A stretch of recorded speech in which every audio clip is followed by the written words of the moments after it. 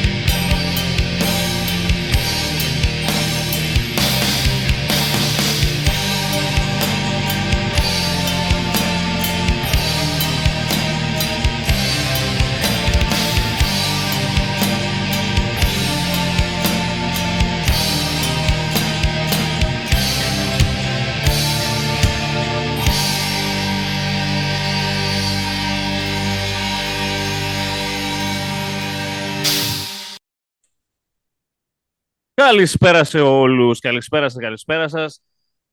Είναι το HateCast νούμερο 32 από το hateful8.gr και είναι το HateCast για το NBA. Λοιπόν, το είπα από την αρχή, παιδιά, όπως καταλαβαίνετε, για να είμαστε ξεκάθαροι με τους φίλους μας που μας ακούν, να ξέρουν τι πρόκειται να ακούσουν. Λοιπόν, ποιον guard θα πάρει ο Παναθηναϊκός αυτή τη στιγμή?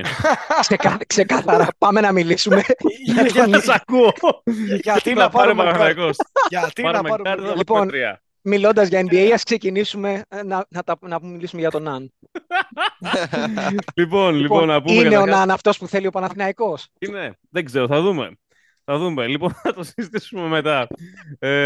Λοιπόν, αγαπητοί φίλοι και φίλες, ξαναλέω, αυτό γίνεται το HateCast νούμερο 32 και έχουμε προφανάτικα, έχουμε μαζί μας Σέντρικ. Γεια σου, Σέντρικ. Γεια σας, παιδιά, τι κάνετε? Καλά, εσύ δεν ακούγεσαι από το βάθος της σπηλιάς, μας αρέσει πάρα πολύ. Καλησπέρα, Ρον Μακλόσκι, τι κάνεις, αγόρι μου? Καλησπέρα για από μένα. Έχουμε μαζί μας Λέμι, ο οποίος κάτι, γιατί φυσάς τη μύτη σου, αγόρι μου, τι έγινε? Τίποτα, καλησπέρα. Έχουμε Σάρας. Hello. Καλησπέρα για από μένα. Από τη τραγουδιστή φωνή ο Σάρας.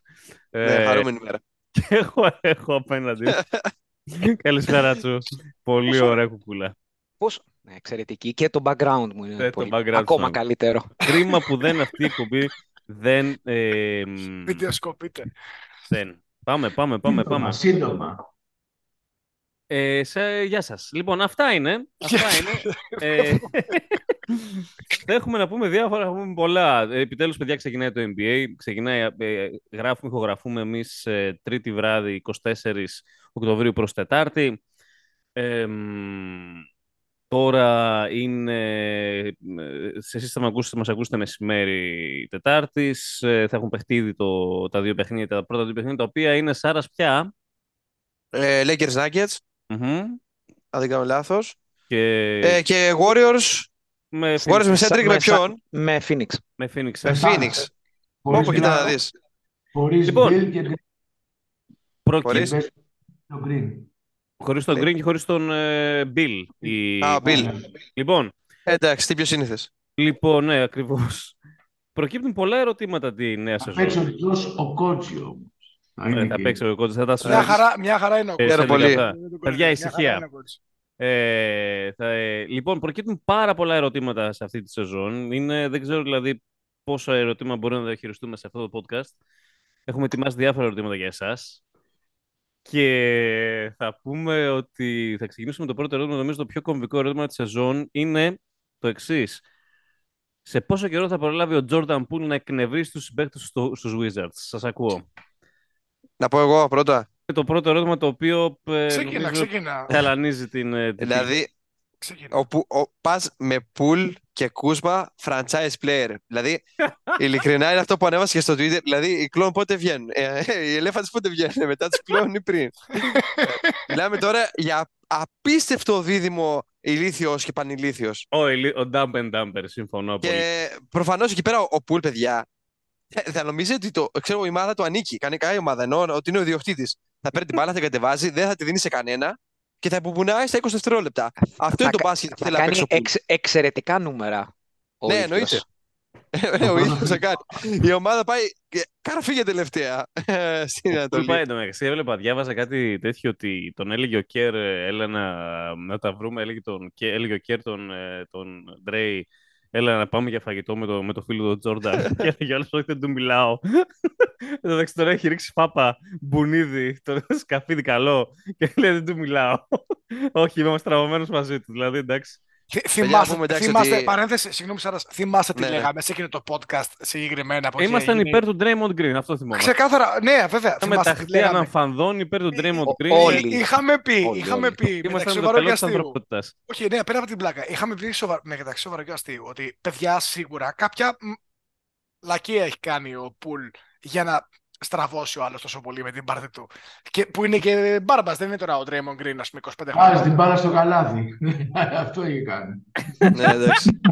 Άλλο είχε κάνει και όλους. Άσε, ρε φίλε, ο Στέφανος δεν τη βάζει την μπάλα στο καλάθι. Γιατί δεν την έχει τσάμπουκαλευτεί ποτέ? Είναι φίλοι. Λοιπόν, οπότε ξεκινάμε με τους πρωταθλητές της καρδιάς μας. Σέντρικ, είναι καλύτερο το Golden State φέτος με την προσθήκη της κατάρας του κοντού. Δηλαδή είναι ο Chris Paul το πιο περίεργο fit στο μπάσκετ των Golden State Warriors. Κάνει φέτος το ορεινοτραυματικότητα ο Κέρ. Πολ, Κάρι, Τόμψον, Γκάρι Πέιτον και ο Wiggins στο 5. Θα δούμε τέτοια πεντάδα φέτος. Ο Green που θα παίζει, ρε? Δεν ξέρω που θα παίζει. Τι δεν ξέρεις, μωρέ? Την πεντάδα που ονειρεύεται. 4 κοντοί και ο Wiggins ψηλός. Πολύ ψηλός. Νταμάρε ολόκληρο. Δεν πήρε. Κατεβάστε τέτοια ομάδα άλλος. Δεν λύσανε σημαντικά προβλήματα. Και να σου πω κάτι άλλο. Είναι ο Πορζίνγκης διαθέσιμος. Και πας και παίρνεις το Chris Paul. Κατάλαβες, σου λέω. Το Bull το δίνει γιατί τον έδωσε τον Bull. Τι πήραμε, τίποτα. Κάποια πικ. Τι να πάρεις για τον Bull, ξέρω εγώ, ρε φίλε. Τίποτα, αυτό σου λέει. 32 εκατομμύρια συμβόλαιο να ξέρει. Έπρεπε να τον διώξει. Έπρεπε να τον διώξει γιατί παιδιά έκανε ηλιθιότητα πέρυσι που τον ανανέωσε με αυτά τα λεφτά, έτσι. Αλλά προφανώς, εντάξει, δεν το συζητάμε αυτό το πράγμα. Αυτό ελέγχεται με την έννοια ότι αν δεν τον ανανέωνε να τον είχαν ελεύθερο. Να βοηθήσει. Ναι, αλλά τώρα φορτώθηκε ένα συμβόλαιο από το πουθενά. Ναι, αλλά για αυτό δεν τα άλλαξε. Εντάξει, για να πάρει κάτι σαν εντάξει, ναι, για να πάρει κάτι. Και φορτώθηκε πάλι το συμβόλαιο του Πολ. Φορτώθηκε πάλι το συμβόλαιο του Πολ, κατάλαβες. Ουσιαστικά αυτό που κάνανε φέτος, αυτό που θέλουν. Σου λέει ότι ο Πολ είναι ένας παίκτης ο οποίος τραβάει τους κακούς παίκτες. Δηλαδή θυμίζεις τι έκανε με την Οκλαχώμα. Βέβαια. Έτσι, οπότε είναι μια ευκαιρία σε κάτι Μούντι, σε κάτι Κουμίνγκα να παίξουν μπάσκετ επιτέλους με τον Πολ. Ο οποίος δεν πρέπει να παίξει παραπάνω από 55 παιχνίδια αυτή τη σεζόν, δεν υπάρχει περίπτωση να παίξει. Αλλά πάλι έχει θέμα στους ψηλούς. Με το Σάριτς, το Σάριτς είναι ο δεύτερος ψηλός. Δεν έχει άλλο ψηλό. Δεν έχουμε άλλο ψηλό. Αυτός είναι. Είναι ο Λούνεϊ, ο Γκριν, ο Σάριτς και ο Κουμίνγκα. Αυτή είναι η ψηλή. Υπάρχει μεγάλο πρόβλημα στη frontline, Σέντρικ. Μια χαρά ματσάρανε τον Ντέιβις. Δεν περάσανε δύσκολα πέρσι στους ημιτελικούς. Ενώ υπήρχαν και βρέθηκαν πολύ ψηλοί που μπορούσαν να πάρουν, δεν πήρανε κανέναν. Υπάρχει μεγάλο πρόβλημα. Δεν θέλει να παίζει έτσι. Δεν θέλει να για ποια σειρά μίλησες, Λέμι, προηγουμένως? Τι εννοούσες, αυτή με τους Lakers εννοείς? Εντάξει, μια ομάδα εκεί από το Λος Άντζελες. Την περσινή με τους Lakers λες? Τυχαία αυτή να πούμε, εντάξει. Ας μην συζητήσουμε για αυτή τη σειρά. Ναι. Συζητάμε για σειρές που τελειώσαμε στις βολές 22-157 τώρα. Μπράβο. Βγάλε μπλουζάκι. Μην συζητάμε. Σέντρικ, να σου πω όμως κάτι, ρε φίλε. Ο Τσούς έφασε την ένεση. Εγώ απλά ανέφερα. Cedric, let the hate flow. Ναι. Ξέρω εγώ τώρα, ήταν λίγο περίεργα τα πράγματα εκεί. Τέλος πάντων. Και είναι καλοί οι Lakers φέτος. Και έχουν ψηλώσει οι Lakers πολύ.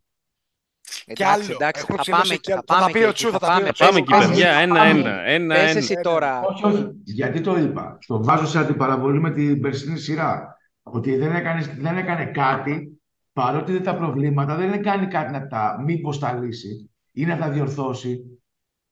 Αυτό είναι το πρόβλημα το φετινό. Λοιπόν, ρεαλιστικά πάντως ταιριάζει ο Πολ. Όχι. Δηλαδή με τίποτα. Δεν ξέρω. Δεν ταιριάζει.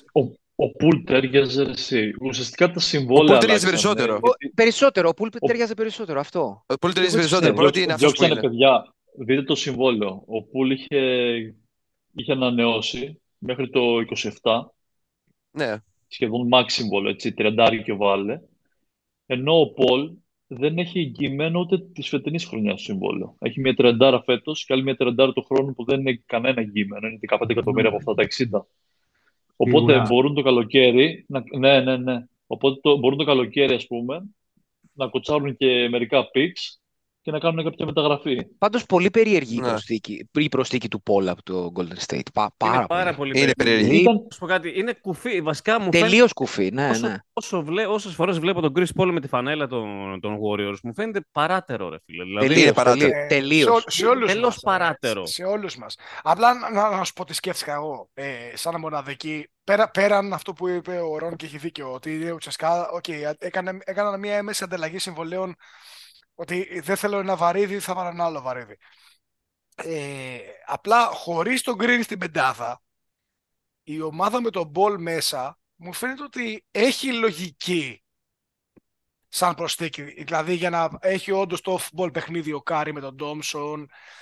Και ξαναλέω χωρίς τον Green στην πεντάδα. Και στην άμυνα ποιοι θα είναι. Θα είναι χειρότερο από το Σλουκά με τον Βιλντόζα. Εκεί υπάρχει.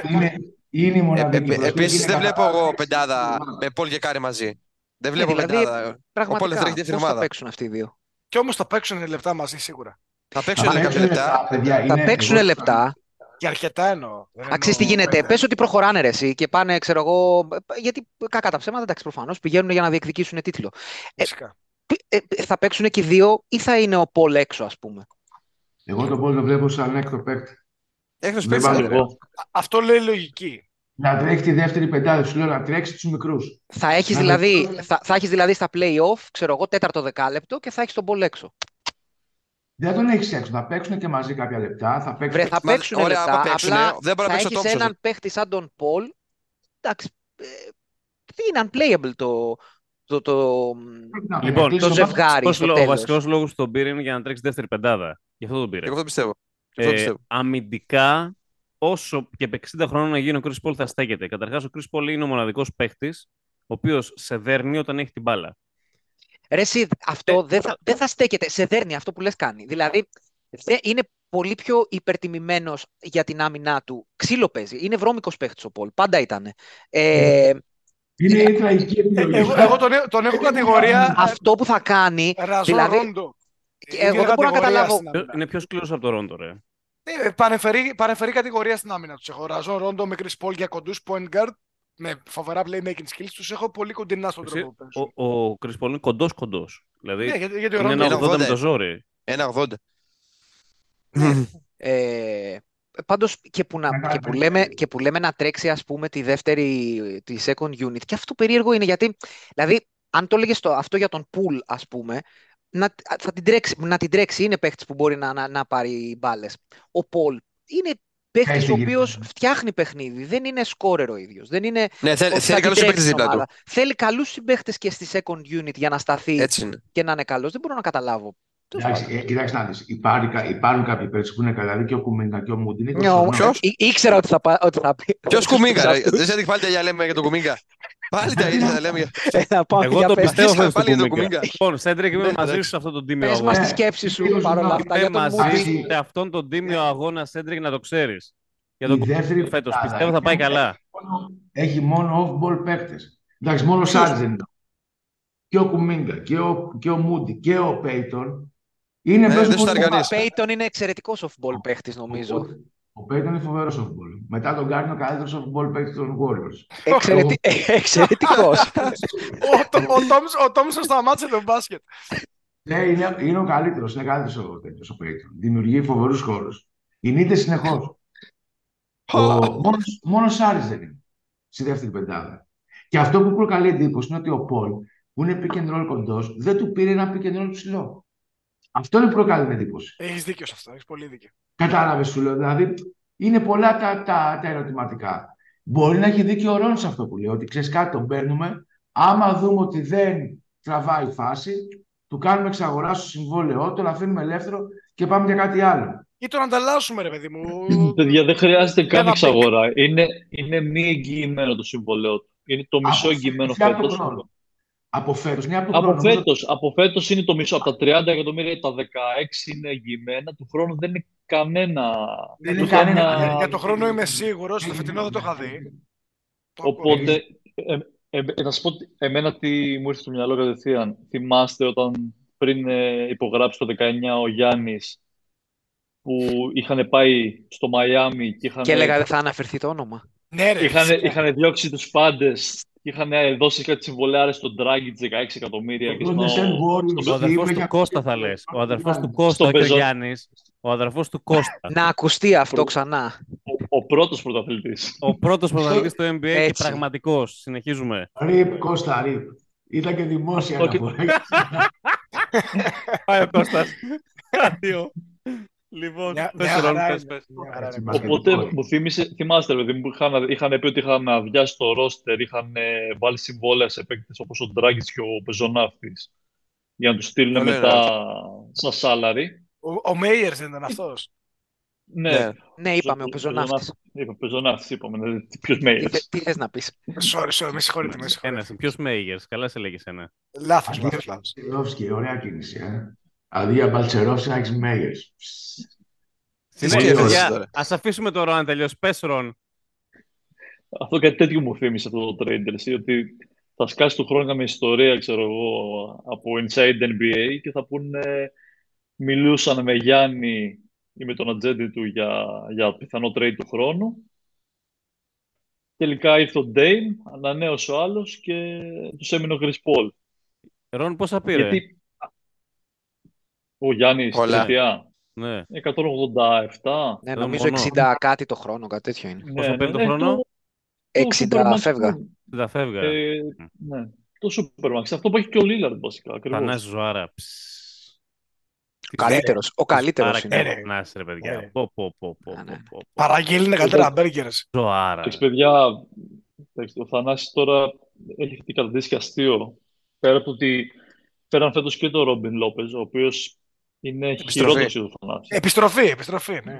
Είναι χειρότερος για το Θανάση. Ο Θανάσης πλέον κάνει μια φάση, πανηγύριζε λες και έβαλε γκολ και βλέπεις, ρε παιδί μου, ότι γελάνε στον πάγκο, δηλαδή τον κοροϊδεύουν όλοι.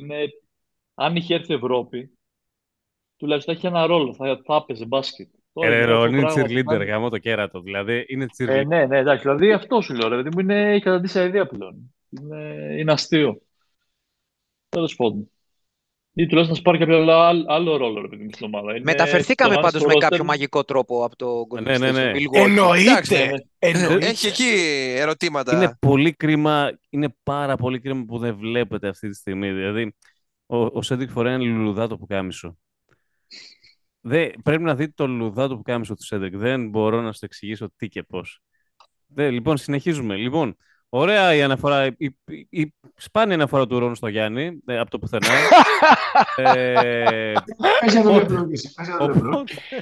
Οπότε, λοιπόν, έχουμε να πούμε διάφορα. Σας ακούω. Τσου. Τι να πω. Προς το παρόν, λέγαμε για τον Golden State, ολοκλήρωσε ο Σέντρικ. Σέντρικ, έχεις να πεις τίποτα άλλο? Η κουβέντα για τον Γιάννη με συνεπήρε. Ναι. Λοιπόν, ωραία. Λοιπόν, ακούστε να σας πω λίγο. Εγώ θέλω να μιλήσω για το Μαϊάμι. το Μαϊάμι. Είναι το Μαϊάμι. Ποιον παίκτη θα βγάλει φέτος το Μαϊάμι από το πουθενά? Βασικά, πόσους θα βγάλει από το πουθενά φέτος το Μαϊάμι? Ρωτάω. Εγώ λέω 2. Over 2,5. Εγώ λέω πάμε over 2,5. Πώς θα παίξουμε? Παίξουμε over 1,5 ή over 2,5?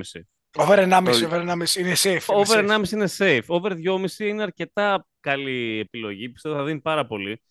Κάτι είδα εκεί στην pre-season. Έχουν βγάλει κάτι περίεργους καινούριους. Πρώτη φορά τους άκουσα.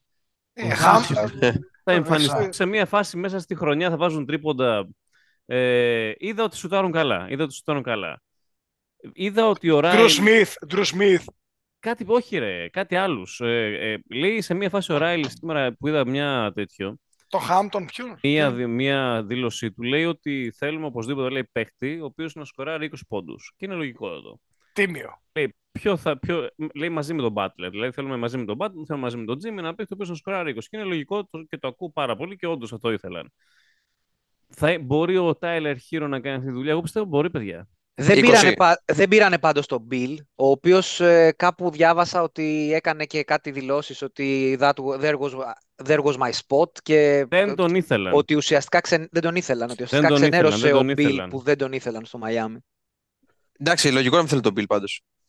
Και εγώ λογικό να μην θέλω.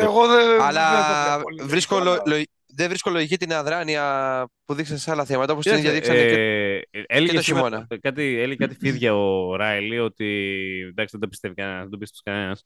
Ότι λέει δεν σκεφτήκαμε ποτέ εμείς να διώξουμε τον Τάιλερ το Hero. Οπότε, ποτέ, δηλαδή, εμείς, τον Τάιλερ εμείς είναι δυνατόν. Εμείς το πιστεύουμε. Το παιδί μας. Τον διώχνει σε κάθε σεζόν. Είναι να φύγει. Τον έχει, είναι το πρώτο. Είναι καλός ο Hero. Καλός παίκτης. Δεν είπαμε ποτέ τίποτα για να φύγει. Λοιπόν, αλλά θεωρώ ότι ο Tyler Hero είναι η αλήθεια. Θεωρώ ότι ο Tyler Hero φέτος όντως μπορεί να είναι παίκτης 20 πόντων και νομίζω έχει υπάρξει εκεί κοντά. Εκεί κοντά ήταν ούτως ή άλλως σαν παίκτης. Μα και πέρυσι εκεί δεν ήταν? Ναι, εκεί ήταν. Αυτό θέλω να σου πω. Απλά το πρόβλημα του Hero είναι να μείνει υγιής ένα. Αμυντικά θα καλυφθεί η φάση τώρα στο Miami, δεν τους φοβάμαι. Δηλαδή, εντάξει, θα τη βγουν την άκρη, δεν πρόκειται να τέτοιο. Εκεί στον Άσο είναι λίγο ένα θεματάκι. Ο Γκέιμ Βίνσεντ έδωσε πράγματα. Ο Γκέιμ Βίνσεντ έδωσε πολλά πράγματα πέρυσι. Ακριβώς. Αλλά ήταν εντάξει, στους τελικούς ήταν μεγάλο σημάδι. Στο Game 1, δηλαδή, και γενικά όποτε έμπαινε μέσα το σημάδι, βάλω πολύ. Εντάξει, ήταν και τα μεγέθη ήταν πολύ διαφορετικά, αλλά μπορεί το Miami, αυτή είναι η ερώτησή μου, μπορεί το Miami να πάει ξανά τελικούς? Είναι δύσκολο. Όχι. Φέτος όχι. Το με τίποτα δεν θα το έλεγα ποτέ για το Miami. Εγώ λέω ναι, μαγκές. Εγώ λέω ότι μπορεί να... Τώρα θα το έλεγα άνετα. Όχι. Εγώ δεν θα το έλεγα. Είναι πάντως outsider. Ναι, προφανώς είναι outsider, εννοείται. Είναι outsider, αλλά δεν θα έλεγα ποτέ με τίποτα για το Miami. Εγώ λέω ότι το Miami μπορεί να πάει τελικούς ξανά. Με αυτό το roster, έτσι. Είναι στα όρια του hot take, ακριβώς, με αυτό το roster. Είναι στα όρια του hot take με αυτό το roster, γιατί αυτή τη στιγμή το roster κινείται μεταξύ, εντάξει, αν εξαιρέσεις τον Butler, τον Hero, τον Αντεπάγιο, αυτούς. Εντάξει, ο Ρόμπινσον, Λάουρι, έχει με γούστο περπατή. Μα τι Λάουρι, ο Λάουρι είναι 38 χρονών. Ναι, μωρέ, είπα συμπληρωματικούς. Το roster είναι κακό, είναι χαμένο. Kevin Love. Μα αυτή 38 χρονών, ρε. Είναι, εντάξει. Ναι, ο Kevin Love θεωρείται βασικός, τέλος πάντων, αλλά θέλω να σου πω ότι το roster είναι χαμηλής ποιότητας.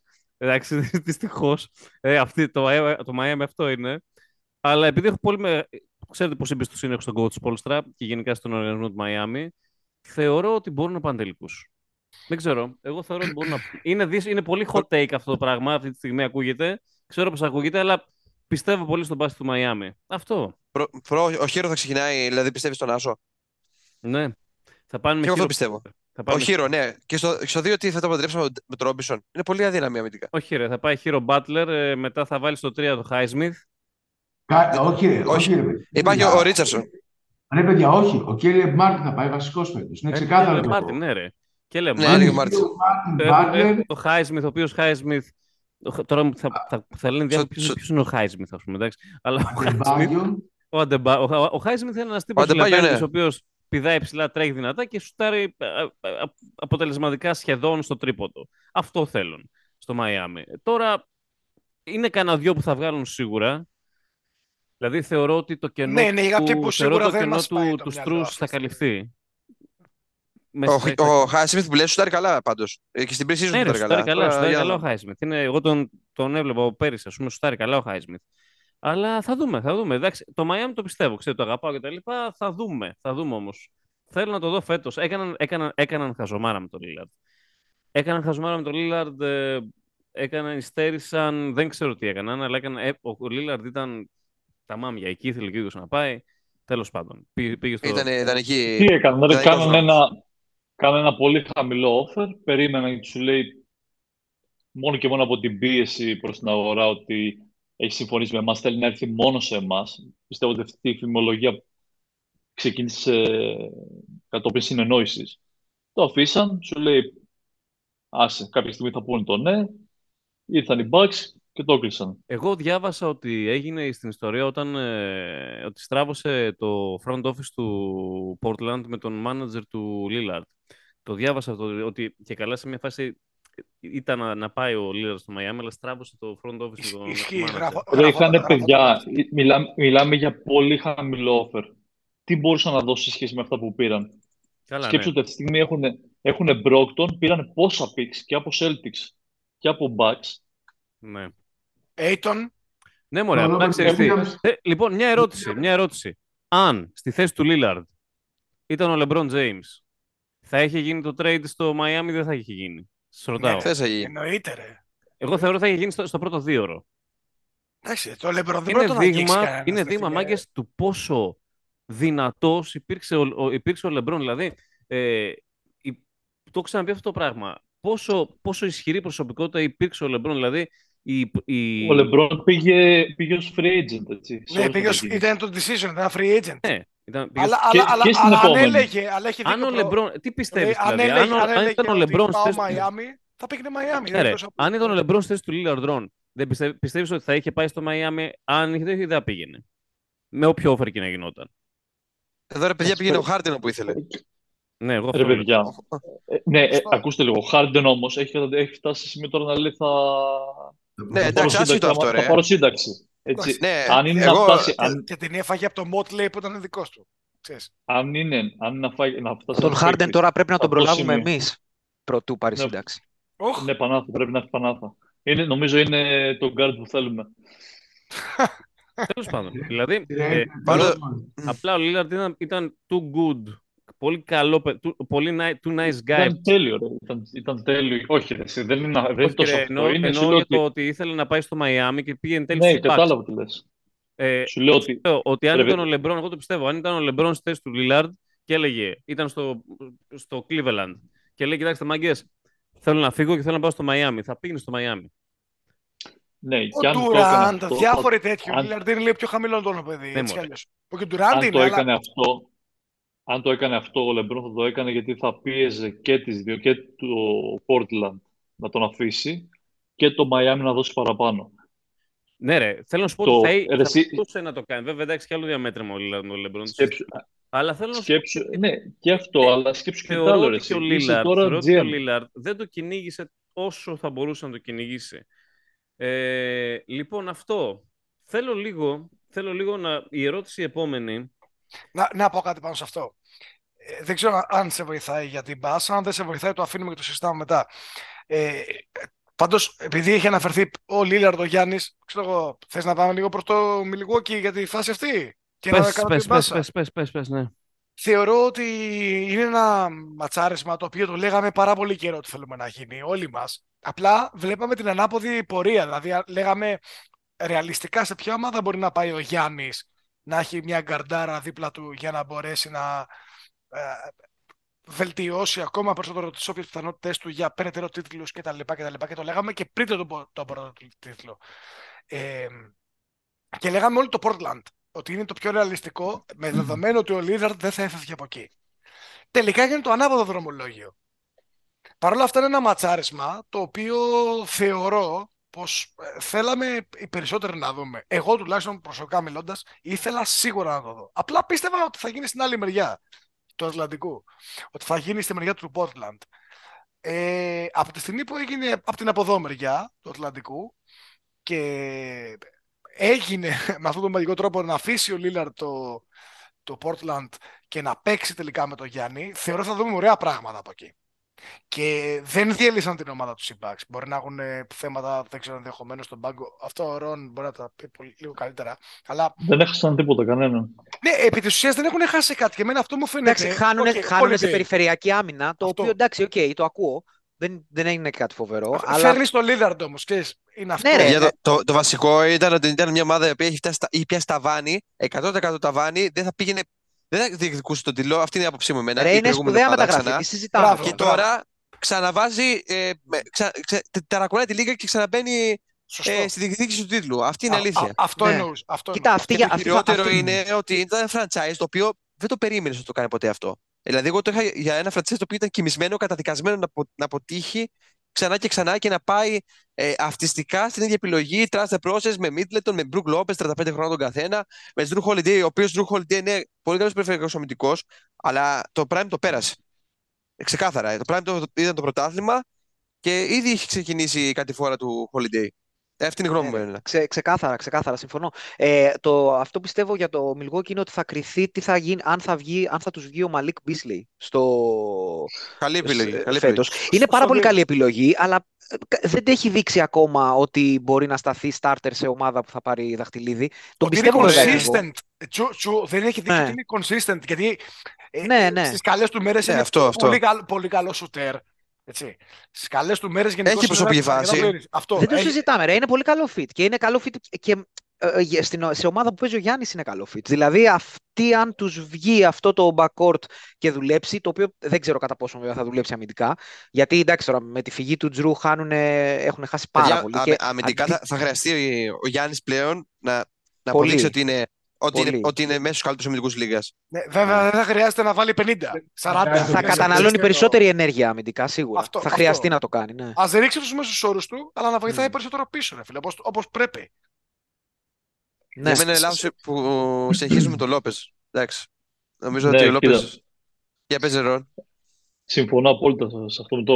Ο Λόπες ήταν η πιο what the fuck κίνηση, η οποία δείχνει αυτό ακριβώς που είπε, Σάρας, ότι μάλλον θα είναι η ομάδα η οποία θα κρατήσει τα παιδιά τα δικιά της, θα πάει μέχρι να συνταξιοδοτηθούν, μέχρι να γίνουν 40 χρονών, θα φέρει τη φαμίλια τους, ξέρω εγώ, στον οργανισμό και πάει λέγοντας. Αλλά γενικά η κίνηση αυτή ήταν απαραίτητη, κυρίως γιατί οι Bucks το κύριο πρόβλημα που είχαν ήταν ότι κολλούσαν επιθετικά για διαστήματα 5 λεπτών.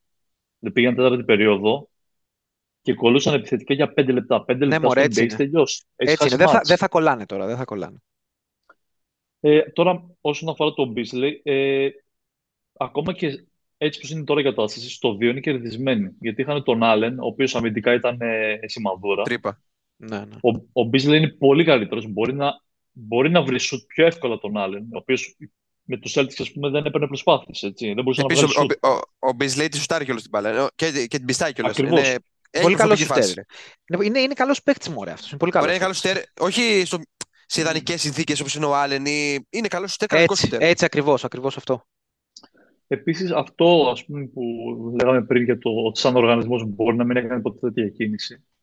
Από δύο πράγματα. Το πρώτο, ότι περίμεναν πάρα πολύ, γιατί είχαν ένα πολύ καλό offer, το οποίο τους γύρισε και λίγο boomerang, γιατί ο Holiday από όλες τις ομάδες της Λίγκας, τη μόνη που δεν έπρεπε να πάει ήταν η Celtics και πήγε εκεί. Οπότε μια ζημιά την πάθανε. Δεν είναι καλή συνθήκη αυτή. Κυρίως γιατί ματσάρει πολύ καλά με τον Dame ο Τζρου. Οπότε περίμεναν αρκετά. Τελικά, κάναν την κίνηση, τη σωστή κίνηση. Ο Λόπες έχει πολύ μεγάλο συμβόλαιο. Μεγάλο λάθος το να φέρουν τον αδερφό του. Είχαν ήδη μία θέση πεταμένη στο Θανάση, τώρα έχουν άλλη μία. Ο Ρόμπιν Λόπες είναι... Έλα μου. Όχι, τον Άλεξ απλά τον υπογράψαν και τον κάναν wave με τη μία μόνο και μόνο για να έχουν τα δικαιώματά του. Ναι, μωρέ, ο άλλος ήρθε λίγο σαν τον Μπατ Καλάθι. Τέτοιο ακριβώς.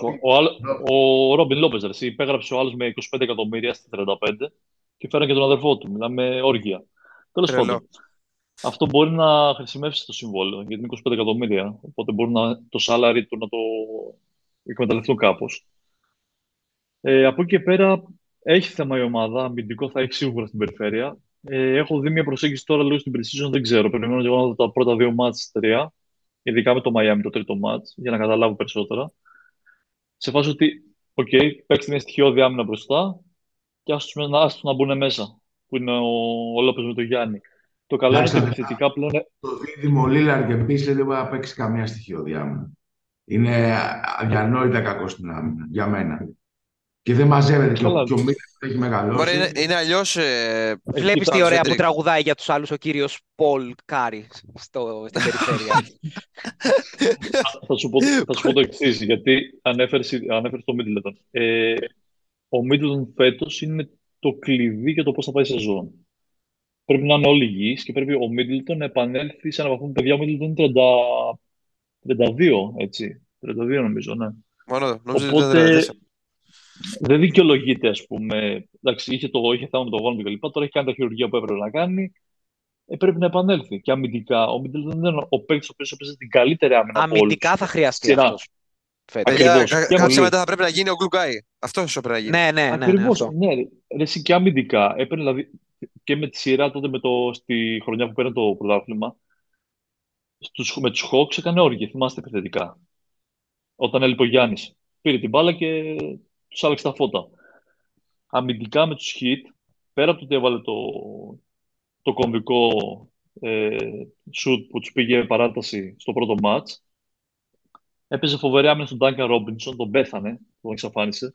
Έπαιζε την καλύτερη άμυνα από όλους στον Durant, που δεν μπορούσε ούτε ο Γιάννης να ακολουθήσει τόσο πολύ, ούτε δεν μπορούσε να κάψει με τον Γιάννη. Για ερωτήματα, Ρώνα, σε ρωτήσω κάτι. Αφού μιλάμε για ερωτήματα σήμερα. Ο Γιάννης το ποδαράκι του έβαλε επίτηδες από κάτω εκείνη. Είναι το αιώνιο ερώτημα. Αυτά δεν είναι ερωτήματα, αυτά είναι facts. Άσε είναι facts. Το μοναδικό fact είναι ότι δεν δεν ήταν ο Γιάννης, δεν ήταν κανένας άλλος. Εμένα με εξής πολύ, έχω πάρα πολύ γενικά μεγάλο bias, άμα είναι Ελληνόπουλα. Έχεις bias άμα είναι ο Γιάννης.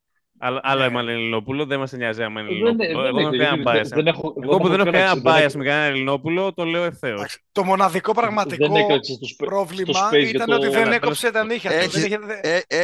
Δεν είχε κόψει τα νύχια του, ο Ντουράν φόρεσε μισό νούμερο παραπάνω παπούτσια. Αλλά το θέμα, εγώ θα πω κάτι άλλο, ακούστε με λίγο. Είναι φαινομενικά, εντάξει, προφανώς το Λίλαρντ είναι ο Λίλαρντ, οκ. Αλλά... Και ο Γιάννης είναι ο Γιάννης. Ναι, εντάξει, δεν το συζητάω. Δεν είναι το fit μαζί. Είναι το fit απλό... και οι δύο. Αυτό είναι το θέμα. Δεν είναι τι είναι ο καθένας. Ναι, συμφωνούμε. Γιατί το είπα πριν στην εισαγωγή. Έλα, πες. Δεν είναι τόσο απλό το θέμα του Τζρου. Για μένα είναι μεγάλη απώλεια ο Τζρου. Είναι, ισχύει. Είναι μεγάλη απώλεια ο Τζρου. Όχι μόνο για το τέτοιο, όχι μόνο για το παιχτικό το κομμάτι. Ήταν και επειδή στο Μιλγόκι λειτουργούν σε χωριό και ξένη οικογένεια, ας πούμε, ότι θέλουμε να έχουμε καλούς φίλους μαζί μας και τα λοιπά. Και είχα ακούσει παλιότερα ότι δεν ήθελε ο Γιάννης κάποιο παιδί, θυμάμαι τώρα ποιον, γιατί δεν είχαν καλός χαρακτήρας και τέτοια πράγματα. Ο Τζρου ήταν πολύ δεμένος με τη φάση του Μιλγόκι και ο άνθρωπος μου στεναχωρήθηκε όταν έφυγε και ο ίδιος. Είναι και αυτός τέτοιο παιδί. Αλλά το θέμα μου είναι το εξής. Ο Λίλαρντ θέλει μπάλες. Πολλές. Ναι, πέραν αυτού. Ο Λίλαρντ με το Γιάννη μέσα, θεωρώ ότι ο Γιάννης πρέπει να παίξει 5. Με το Λίλαρντ μέσα.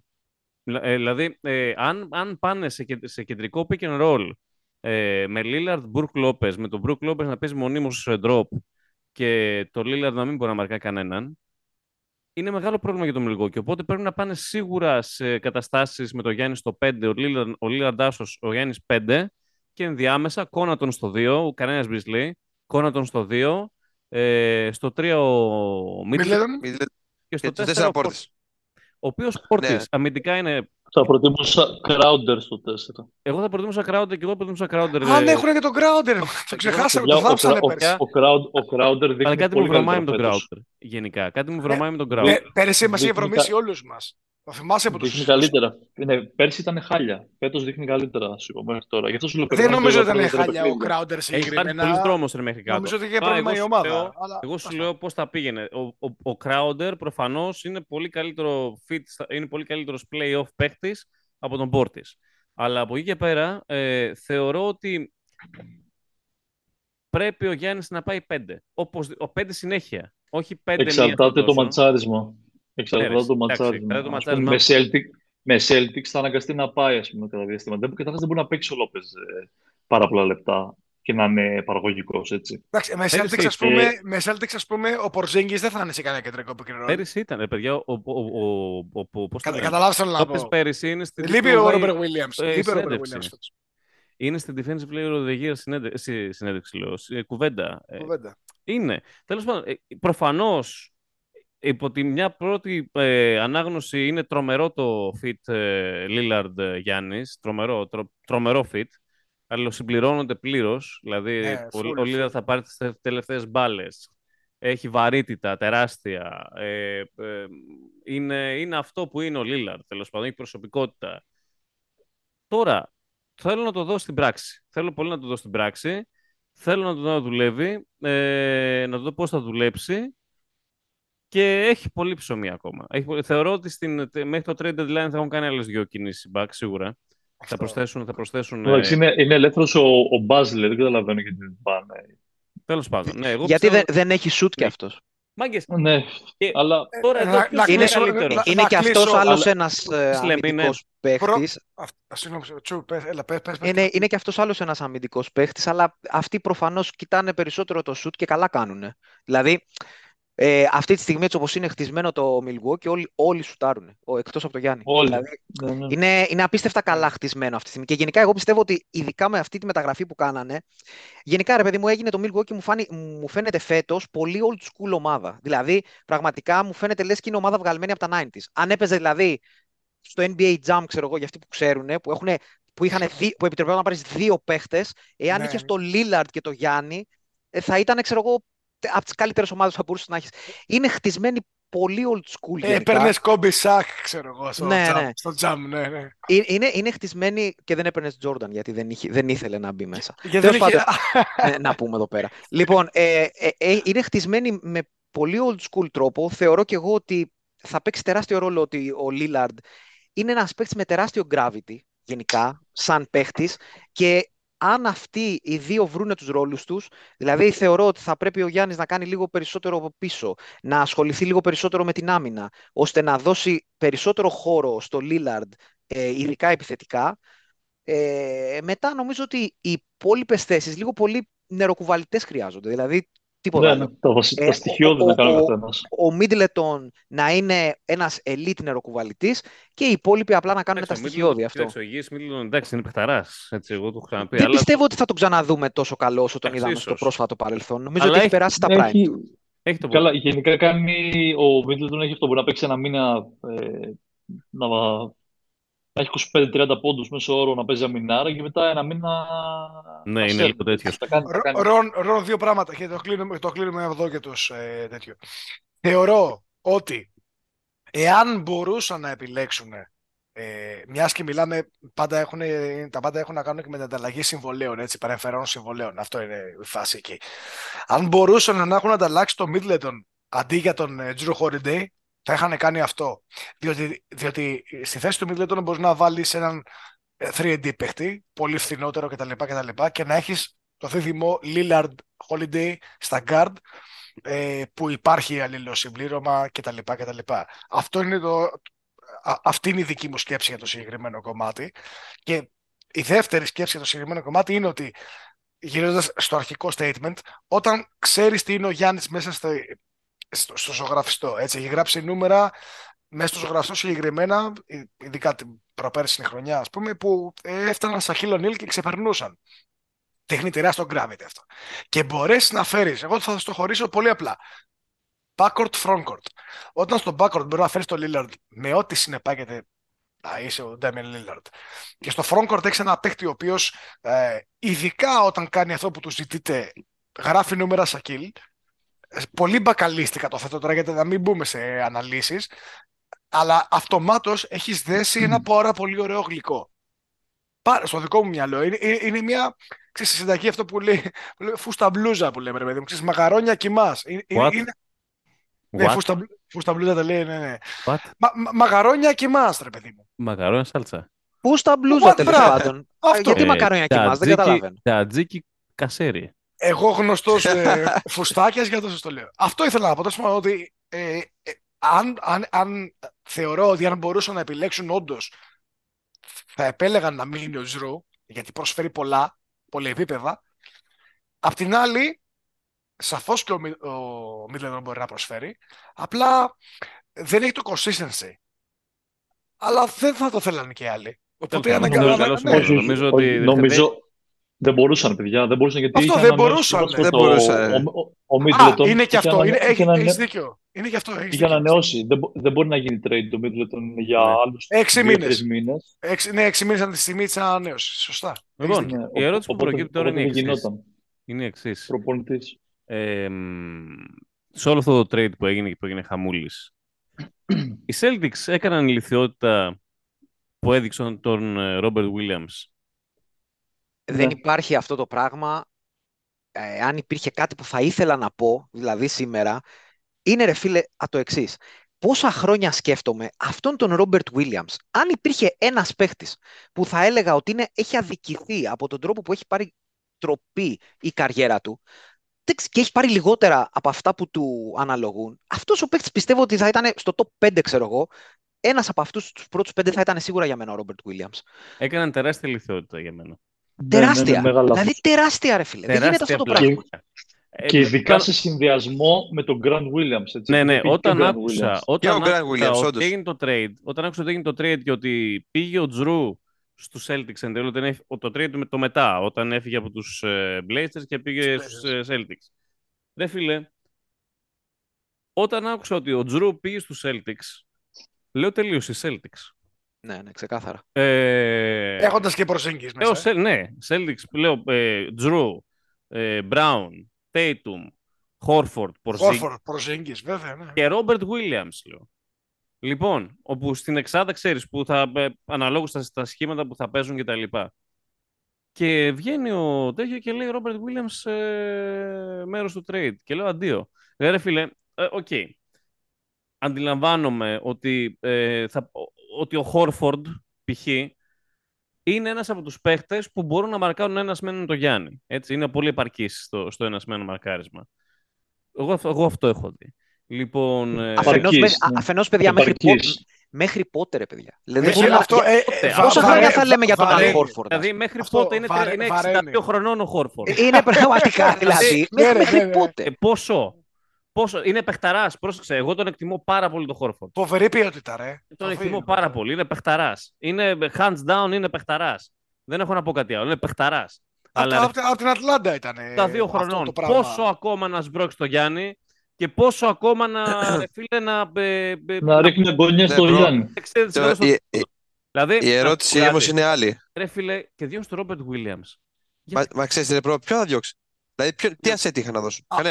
Αυτή είναι η απάντηση που λέει ο Σάρας. Δηλαδή, να σου πω κάτι, ένα hot take. Δεν μπορούσα να πάρω το holiday αλλιώς. Δεν μπορούσα να πάρω το holiday. Δεν μπορούσα να πάρω το holiday από το Portland. Μπορείς να βρεις ένα αθλητικό ψηλό, όχι τον Robert Williams, αλλά μπορείς να βρεις ένα αθλητικό ψηλό. Ο Robert Williams.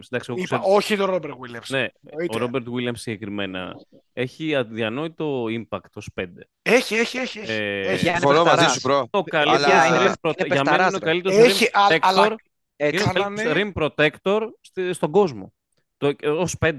Δεν έχω να δω κάποιον ο οποίος να είναι καλύτερος rim protector από τον Robert Williams. Γκομπέρ. Ούτε ο Γκομπέρ. Όχι ρε.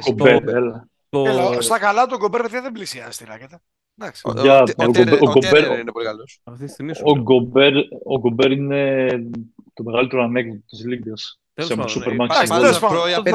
Μιλάμε. Δεν θα πέρανε άλλον. Δεν μπορούσα να πάρουν. Τέλος πάντων, για μένα κάνει λάθος και η Βοστόνη. Άρα, ωραία, αν κάνει λάθος όμως, θα προτιμούσα να πας με τον Ρόμπερτ Williams χωρίς τον Σάρας, πω κάτι, να σε ρωτήσω ρε Σάρας. Πορζίνγκης είναι καλό fit. Έτσι, είναι καλό fit. Είναι καλό fit στην προηγούμενη την έκδοση, δηλαδή με Williams μέσα. Τώρα ο Πορζίνγκης θα παίξει 5.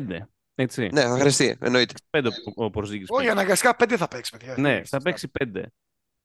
Θα παίξουν. Το μεταξύ, γελάω γιατί οι Celtics εκτελούσαν, ξέρω, πολλά τρίποντα. Τώρα Ακριβώς. δεν θα μπαίνουν μέσα από τα 7-25. Δεν θα μπαίνουν μέσα από τα 7-25. Μόνο με post του Tatum και του Brown. Με τίποτα. Ναι, αν έκανε ένα post του Tatum, θα παίζουν 5 out συνέχεια. Εννοείται 5 out. Πού θα πάει αυτό το πράγμα, φίλε, μέχρι πού μπορεί να του φτάσει? Δεν ξέρω. Μου φαίνεται για μένα λίγο περίεργο. Εγώ συμφωνώ μαζί σου αυτό που λες. Αλλά δεν μπορούσα να παραναλύσω το Holiday. Δηλαδή, το επόμενο set και καλά ήταν ποιος, ο Derek White. Δεν υπήρχε περίπτωση. Πάντως, παιδιά, εάν έπρεπε εγώ να κάνω ένα hot take, αυτό θα ήταν ότι εγώ, έτσι όπως κατέληξαν τα πράγματα, δεν θα τον έπαιρνα τον Τζρου. Δηλαδή, για αυτή τη μεταγραφή, έτσι όπως εξελίχθηκε, γιατί να τον πάρω τον Τζρου? Καταρχάς, ο Brogdon είναι παιχταράς. Ναι, και δίνει πράγματα. Όχι, θέλω να συνεχίσω, Τσόπλα. Ένα πράγμα μόνο απλά έτσι για το feed της φάσης. Επί της ουσίας, μου φαίνεται ότι με τον τρόπο που δημορφώθηκαν τα trades, οι Celtics συγκεκριμένα έκαναν upgrade τον Marcus Smart στο Drew Holiday στην περιφέρεια. Ναι, έκαναν. Συμφωνώ για μένα upgrade. Χάσαν αναγκαστικά όμως κάτι από κάπου αλλού. Οκ, αυτός είναι ο Williams. Αλλά θεωρώ ότι έναν Williams, όχι τον Williams με τίποτα, έναν Williams μπορείς να βρεις στην πορεία. Πού θα τον βρεις, ποιον? Δεν ξέρω. Μόνο ο Μίτσελ Ρόμπινσον να τους νίξει. Ποιον? Ένας άλλος. Δεν υπάρχει. Δεν θα βρεθεί με το πακέτο του Williams. Μόνο οι Knicks θα τον δώσουν μόνο να πάρουν κανένα Embiid, τον Μίτσελ Ρόμπινσον. Προφανώς. Απλά upgrade. Συγγνώμη, Σέντρικ, για να συνεχίσω τσου. Απλά το upgrade το αντίστοιχο του Marcus Smart να σου γίνει στην πεντάδα σου Drew Holiday. Αντίστοιχα, πόσο εύκολο είναι να συμβεί? Κατάλαβε να πω. Δικαιολογώ δηλαδή λίγο τους Celtics για το ότι δώσαν το Williams, το οποίο συμφωνώ και κατανοώ το πόσο σημαντικός είναι για την ομάδα. Και τι προσφέρει βασικά. Τι προσφέρει. Το μεγάλο καλό είναι ότι έφυγε ο Smart, παιδιά. Κάτι θυσίασαν, κάτι κέρδισαν. Το καλό εννοώ σε βάθος καλό. Δηλαδή, ο Smart έπρεπε να φύγει από εκεί. Έπρεπε να φύγει από εκεί για να αναπνεύσει η ομάδα. Εγώ αυτό πιστεύω και αυτή είναι το μεγάλο κέρδος αυτή τη στιγμή το Celtics. Και καταλήξανε και χωρίς τον Robert Williams. Εγώ πιστεύω θα είναι καλύτεροι Celtics από σχέση με πέρυσι. Που σημαίνει πάνω να το πάρουν. Να σου πω κάτι, δεν θα παίρνει άλλος να βατζιλίκει την μπάλα από τον Tatum. Ναι, μα σοβαρά. Είναι μεγάλο πρόβλημα αυτό το πράγμα. Ήταν μεγάλο πρόβλημα. Δηλαδή ο Smart ένιωθε αρχηγός του κρού, ξέρω εγώ. Αυτό ένιωθε.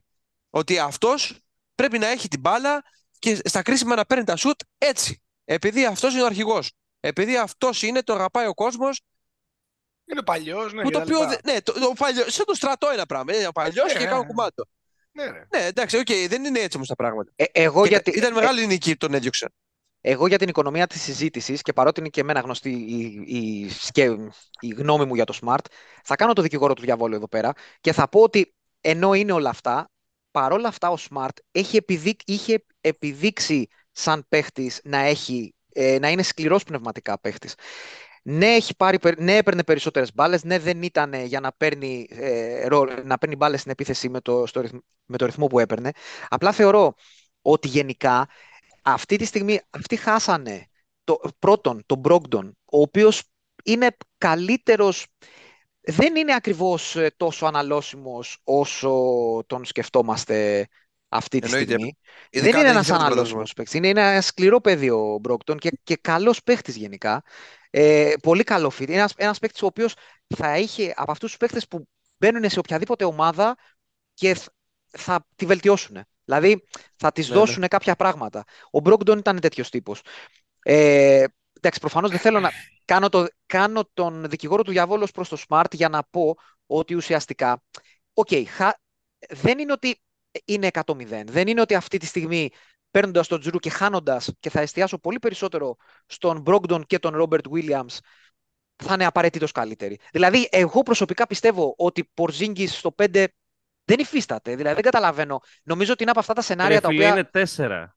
Ναι, αυτό ακριβώς. Δηλαδή, νομίζω είναι από αυτά τα σενάρια που τα βλέπουμε το καλοκαίρι και λέμε ναι, επειδή το δήλωσες ή επειδή ονειρευόμαστε, άμα κάποιοι στηρίζουν τους Celtics, θα λένε ναι, είναι 5.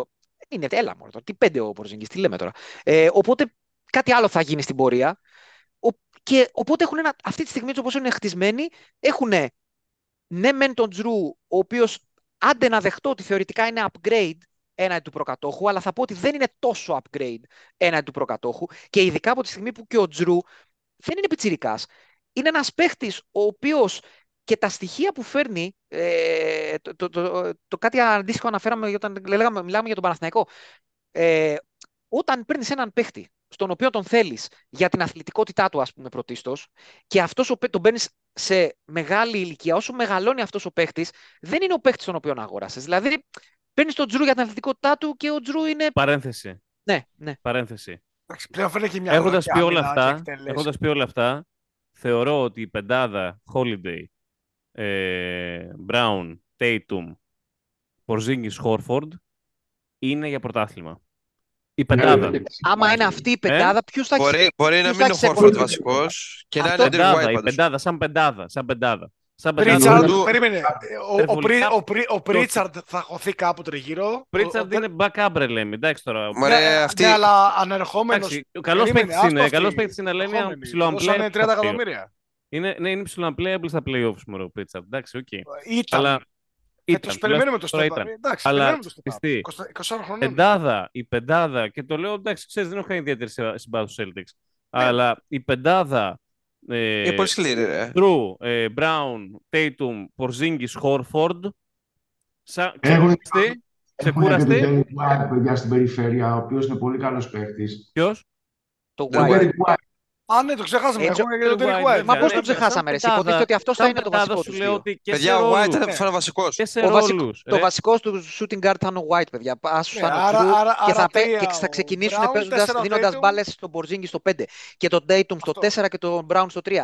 Το θέμα είναι ότι θα καταλήξουν εκεί που λέει ο Pro, δηλαδή στα play-off. Έτσι, όντως. Εκεί θα καταλήξουν. Το ερώτημα είναι τρομακτικά καλή. Συμφωνώ με αυτό. Ξέρεις τι γίνεται. Πόσο θα παίξει ο Χόρφορντ, θα βγάλει σειρά play-off βασικός να πολεμήσει με όλους τους αντιπάλους για να φτάσει μέχρι το τέλος του δρόμου. Είναι δύσκολο. Συγγνώμη, Τζου, σε αυτό το σενάριο είναι έκτος παίχτης ο Χόρφορντ. Ναι, στα play-off όμως θα είναι starter. Στα play-off θα είναι starter, αυτό λέμε. Θα είναι starter γιατί το να είναι ο Porzingis 5 θα είναι αστείο. Άρα θα είναι έκτος ο Porzingis. Πάλι δεν γίνεται. Όχι, θα είναι έκτος ο White. Θα είναι έκτος ο White, ναι. Δεν νομίζω. Θα κατεβάσουν τον Porzingis στο 4. Έχουν δύο παίκτες του Παναθηναϊκού να μας τους δώσουν. Τον Γκέτα και τον Σβή. Έχουν και τον Κουέτα, ναι. Έλα σου πω. Το μεγάλο πρόβλημα που λες είναι ότι στον πάγκο δεν έχουν κανένα. Όπως είπες, έχεις τον Γκέτα και τον Σβή και πώς τον είπε ο... Τον Πάντον, τον Ταλάν, τον Ψηλόνι, Έχω να διάσει στον πάγκο. Και τον Κορνέτ. Σάρας, ο Πρίτσαρντ. Δεν έχουν τίποτα στον πάγκο. Τον περιμένει όλη η Αμερική για breakout season φέτος τον Πρίτσαρντ. Ωραία, τον περιμένει η Αμερική επειδή αγκαστικά θα πάρει λεπτά. Δεν κάνουν αυτοί οι παίκτες. Είναι καλός παίκτης, ρε. Δεν κάνουν, μια χαρά παίκτης είναι. Καλός παίκτης είναι, αλλά λέμε είναι ψηλοunplayable στα play-off. Καλός παίκτης είναι για regular. Όλοι αυτοί οι παίκτες είναι unplayable στα play-off. Μα μιλάμε, ρε παιδιά, μιλάμε τώρα για πάρει το πρωτάθλημα. Αυτό εννοώ, ότι όχι ότι δεν είναι καλό. Πρωτάθλημα τώρα, έτσι, γι' αυτό Ακριβώς. Αρχικά πόσο είναι, 6-1, πόσο είναι αυτό, είναι κοντός αυτός. Πόσο είναι, 1,82. Κοντός είναι, ρε. Αλλά είναι καλός παίκτης. 1,85 ο Πρίτσαρντ είναι και παίκτης με guts. Έχει. Αυτό. Ναι, μωρέ, παίρνει και σου, εντάξει. Είναι unplayable στα play-off. Χαίρομαι πολύ. Ρον, τι ήθελες να πεις? Συμφωνώ και εγώ ότι στα play-off θα ξεκινάει βασικός ο Horford, θα πηγαίνει στο 4 ο Porzingis, γιατί αν τον βάλει στο 5, ειδικά στα play-off, σκέψου ότι όλοι οι άλλοι διεκδικητές έχουν πεντάρι το οποίο θα τον αφανίσει. Θα διαλύσει. Θα γελάει ο κόσμος, ρε. Τι συζητάμε. Θα το βάλει να κλαίνει, δηλαδή θα παίξει με τον Γιάννη και με τον Embiid. Με τον Embiid. Ναι. Και τέλος πάντων είναι, δεν ξέρω, πάντως για μένα είναι τεράστιο λάθος που χάσανε τον Williams. Δεν έχουν και όλοι οι διεκδικητές πεντάρι που θα τσακίσει τον Porzingis. Το λέω σιγά σιγά. Εντάξει, εσύ μπορεί να το πετύχεις μόνο στους τελικούς, οπότε είναι λίγο δύσκολο. Μην αγχώνεσαι. Δεν αν θα πάνε φτάσει. Celtics τελικούς με Golden State, είστε δύσκολοι εκεί. με Πορζίνγκης. Λοιπόν, ωραία. Νομίζω ότι εντάξει. Εν τω μεταξύ, έλα. για να κλείσουμε το κομμάτι αυτό, το πιο αστείο όλων είναι ότι αυτός ο έρμος ο Williams έφυγε, δεν είναι μόνο ότι έφυγε και έχασε τη θέση του στους Celtics, είναι ότι έφυγε και δεν θα είναι καν βασικός. Έφυγε για αναπληρωματικός σε ένα χωριό στο NBA, δηλαδή να κουβαλάει τα για να νερά κάνει το κομμάτι του Aiton. Δεν υπάρχουν αυτά τα πράγματα. Dominaton. Εγώ πιστεύω θα γίνει trade, παιδιά, ή ο ένας ή ο άλλος. Θα γίνει trade, μην ξαναπέσει στους Celtics, ο Williams. Ή ο Aiton ή ο Williams θα γίνει trade. Και εγώ νομίζω ο Aiton δεν γίνεται σε trade, αλλά θα πάμε σε άλλη ώρα εκεί. Παιδιά, χρειάζονται και δύο πάνω από 9 μήνες. Αν είναι 6 ελεύθεροι ή 9 ελεύθεροι, 6 το trade. Όχι, θα πάμε. Ναι. Επίσης, χρειάζονται 6 μήνες για να γίνει το trade. Δεν θα γίνει φέτος. Το οποίο Portland πραγματικά έχει πολύ ωραίο ρόστερ. Καλά, εσύ. Τι λες, όχι, μια χαρά. Καλά το λέει. Μια χαρά έχει. Καλά λέει. Ποιο μέρος είσαι, ρε. Μια χαρά ρόστερ έχει. Μια χαρά ρόστερ για να μου τη λεφτή. Αφήστε να μιλήσω, Σέντρικ. Αφήστε να αγόρευσε λίγο τώρα. Πάμε. Για το Portland. Δώστε μου 2 λεπτά. Λοιπόν, για πάμε Σίμονς και τέτοια, στην περιφέρεια έχει Brompton. Έχει το Simons. Έχει το Henderson που είναι το νούμερο 2 του draft. Δηλαδή, βέβαια. Έχεις δει τους αρκούς έντρι μέχρι τώρα, έλα. Σκουτ. Πρόσεξε, έχει τώρα. Το Grant, έλα, πάμε. Έχει τον Thibault στο 3, έλα, προχώρα, ο οποίος είναι τον Killer Thibault στο 3. Williams, Jeremy Grant στους ψηλούς. Ο Grant θα γίνει trade. Λοιπόν, συμφωνώ με τον Σέντρικ. Σέντρικ, συγγνώμη που σε χλέβασα, πριν έχεις δίκιο. Και Thibault. Συγγνώμη, δάσκαλε. Δεν θα μου κάνει εντύπωση το Portland αν είναι σαν την περσινή Γιούτα. Όλοι θεώσουν ότι θα βγει τελευταία και καταδρομένη και ξαφνικά διεκδίκησε play-off μέχρι το τέλος. Έχεις απόλυτο δίκιο. Συμφωνώ απόλυτα. Παίξτε Portland για play-off, λοιπόν, έχεις απόλυτο δίκιο. Για play-in. Είναι ομάδα για play-in. Εκεί έχεις είναι απόλυτο δίκιο. Συγγνώμη που σε χλέβασα πριν. Δεν το ήθελα. Όχι, είναι ομάδα. Έχει το Henderson, ποιο αυτό πει στη Liverpool. Όχι, το Σκουτ Χέντερσον. Ρε, δεύτερο draft. Καλώς λέει, καλώς Σάρα. Σε κόλλα, εντάξει. Σε κόλλα, ναι, εντάξει. Πάει για MVP ο Γιάρο και ο The Gear. Ο άλλος. Ναι, εύκολα. Αλλά τώρα δεν είναι τώρα ωραία ομάδα τώρα με το Σάιμονς βασικό χειριστή και το Χέντερσον. Εντάξει, έλα τώρα. Και το Houston έχει μαζέψει 10 πρώτα πικ. Σου είπα και τον Μπρόκτον, ρε. Εντάξει, έλα. Ωραία. Να σε ρωτήσω κάτι άλλο.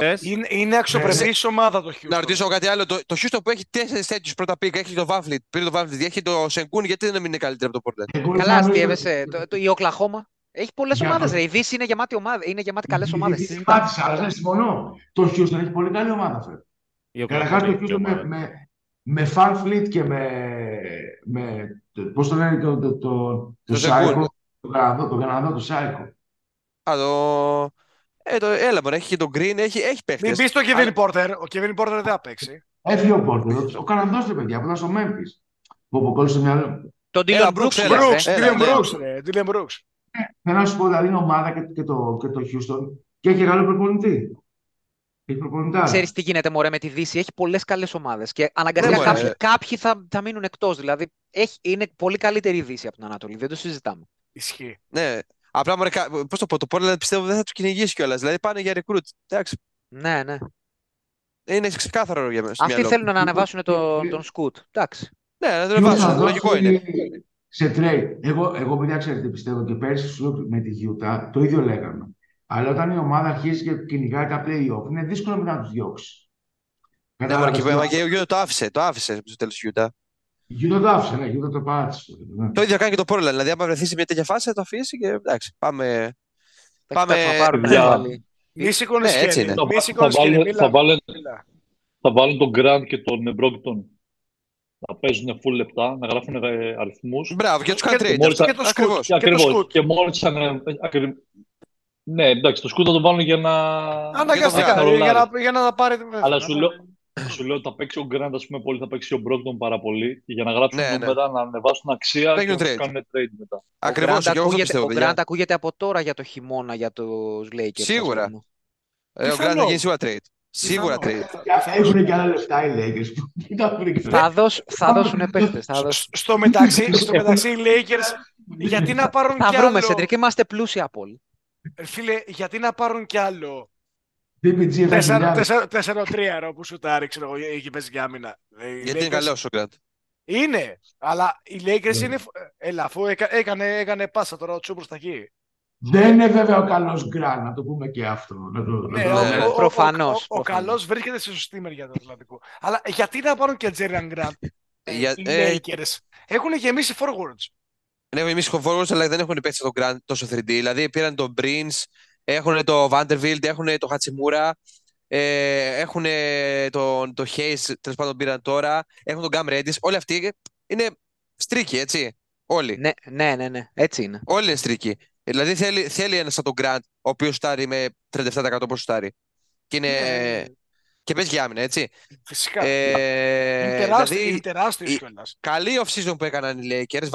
Βάλανε πολλά άτομα στον πάγκο, δηλαδή γέμισε ο πάγκος τους. Ερωτηματικό για μένα είναι και ο Wood, ο οποίος φυσικά είναι καλός, αλλά... Για μένα είναι πιο γεμάτη ομάδα. Είναι πολύ καλή. Είναι γεμάτη. Αλλά εδώ θέλω Τσου μετά από σένα. Πώς το πω, πάλι ζητάνε πολλά πράγματα από τον Davis. Δηλαδή ο Davis πάλι είναι κωβικός, αν έχει τραυματισμούς και τα λοιπά, δεν υπάρχει κάτι να τον καλύψει. Από το superstar του ρε φίλε δεν θα ζητήσεις, είναι προφανές. Ναι, ζητάει να παίξει πολλά λεπτά. Ένας άνθρωπος ο οποίος έχει προβλήματα τραυματισμών. Αυτό θέλω να πω, Λέμι. Δηλαδή ότι στους ψηλούς δεν υπάρχει κανείς. Αν πιστεύετε τώρα ότι ο Wood. Ποιος Wood τώρα? Ο Wood θα πει δεν μπορεί να κόψει κανέναν. Δεν μαρκάρει. Δεν παίζει άμυνα. Ναι, δεν μαρκάρει κανέναν. Καθόλου. Ούτε για αστείο. Ναι, αλλά παίζουν άμυνα όλοι οι ενδιάμεσοι που είπες πριν. Ρε, ο Hayes είναι παιδάκι. Απλώς είναι μεγάλο ρίσκο για το χαρακτήρα του. Είναι παιδάκι. Πάλι θα δώσουν. Ο Hayes μου άρεσε στην Νέα Ορλεάνη, το λέω, αλλά τέλος πάντων. Εμένα δεν μ' άρεσε. Το φέρω παιδάκι.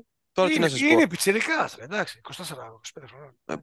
Ενώ παιδάκι στο μυαλό μου. Όχι, εννοεί, ναι. Έτσι είναι, μωρέ. Αμυντικά πράγματα φέρνει μόνο ο Hayes, αλλά είναι χαμηλό το ταβάνι του. Δεν μπορεί να κάνει χαμηλό ταβάνι. Με τον LeBron χειριστή είναι καλός ο Hayes, γιατί είναι pick and roll ψηλός. Παίζει πάνω από τη στεφάνη. Ναι, μωρέ. Θα πάρει και πάλι ο Ράσελ. Το δούμε πάλι. Εγώ δεν τον πιστεύω τον Ράσελ γενικά. Ούτε εγώ. Εγώ συμφωνώ, μέχρι στιγμής συμφωνώ σε όσα έχει πει ο Σάρας. Δηλαδή, ξέρεις τι γίνεται.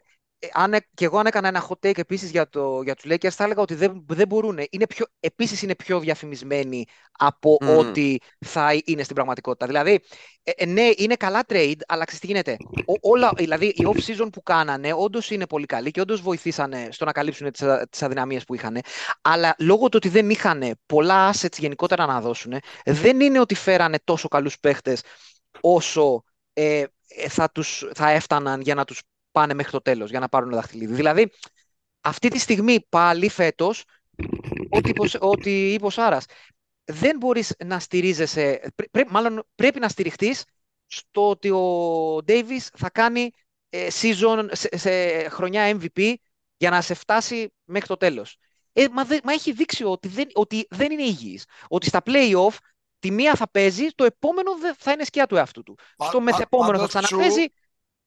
Παρενθεσούλα σε αυτό, και όλα τα αμερικάνικα site γράφουν το σημαντικότερο φέτος για τους Lakers είναι ότι φαίνονται να είναι υγιείς και βάσει τις προετοιμασίες και τα λοιπά ο LeBron με τον Davis. Δεν μας ενδιαφέρει τι γράφουν τα αμερικάνικα site. Το δικό μας site τι γράφει. Μπράβο. Λοιπόν, το δικό μας site λοιπόν θα γράψει ότι οι Lakers δεν είναι για πολλά. Ξέρεις τι γίνεται. Ζητείτε πάλι, μάλλον έχει χτιστεί και έχουμε στο μυαλό μας τους Lakers σαν πάλι την ομάδα που θα είναι το πρώτο βιολί ο LeBron και θα τρέχουν όλα γύρω του και θα έχει έναν superstar, ξέρω εγώ, ο οποίος πάλι να σκεφτόμαστε ότι θα είναι υγιής. Δεν πιστεύω, να σου πω την αλήθεια, ότι ο LeBron θα έχει το impact που είχε μέχρι πέρσι ή μέχρι πρόπερσι καλύτερα. Γιατί είδαμε στα play-off ότι σε βάθος χρόνου καταπονείται και έχει καταπονηθεί το σώμα του. Υπάρχει μεγάλη φθορά, ρε. Τεράστια φθορά. Είναι 40 χρονών. Δεν υπάρχει αυτό. Δηλαδή, έχει αλλάξει πολύ τον τρόπο παιχνιδιού του όμως. Είναι 40 χρονών. Ναι, ρε, φυσικά. Απλά κατάλαβες τι θέλω να πω. Δεν μπορεί να σε πάει μέχρι το τέλος του δρόμου. Δεν λέω ότι δεν μπορούν να μπουν play-off ή ότι δεν είναι καλά χτισμένοι. Δηλαδή, ο Πελίνκα έχει κάνει πολύ καλή δουλειά. Όντως, εμένα μου αρέσει και ο Τόριαν Prince είναι φοβερός 3&D και ο Vanderbilt φοβερός αμυντικός. Ο Γκέιμπ Βίνσεντ είναι πολύ καλός. Ο Ντιάντζελο επίσης, σαν το Σάρας, δεν μ' αρέσει σαν παίχτης. Θεωρώ ότι θα πρέπει θα του ζητηθεί να βγει μπροστά, αλλά πάλι θα αποδειχτεί λιγότερο ή κατώτερο των περιστάσεων. Δεν έχει υψηλό ταβάνι ο Ντιάντζελο. Είναι τυχερός που έχει βρεθεί σε τέτοιον οργανισμό. Και εκεί που είναι και τη χρονιά που έκανε πέρυσι, πάλι καλά λες. Αυτό Εγώ ακριβώς. πιστεύω. Παιδιά, τη χρονιά των Nets, την καλή χρονιά των Nets με τον Κάρλ Λεφέρτ και τα λοιπά, με την Dinwiddie μέσα, Τζάρεντ Άλεν, δεν την κουβάλισε την ομάδα. Μα την κουβάλισε, λέμε, την κουβάλισε, αλλά αυτό είναι. Δηλαδή, εμείς λέμε να περάσεις μεγάλες σειρές, καταλαβες. Πήγανε στα play-off τότε. Πρόσεξε να δεις. Πέρσι βρέθηκαν σε ένα σημείο όπου βρέθηκαν, ας πούμε, με το Memphis, που ήταν πολύ ανερχόμενη ομάδα. Τους περάσανε. Για να τους περάσουν, έχει κάνει φοβερές εμφανίσεις ο LeBron. Μετά καταπονείται. Έρχονται με το Golden State. Με τα χίλια ζόρια και αυτούς τους περνάνε.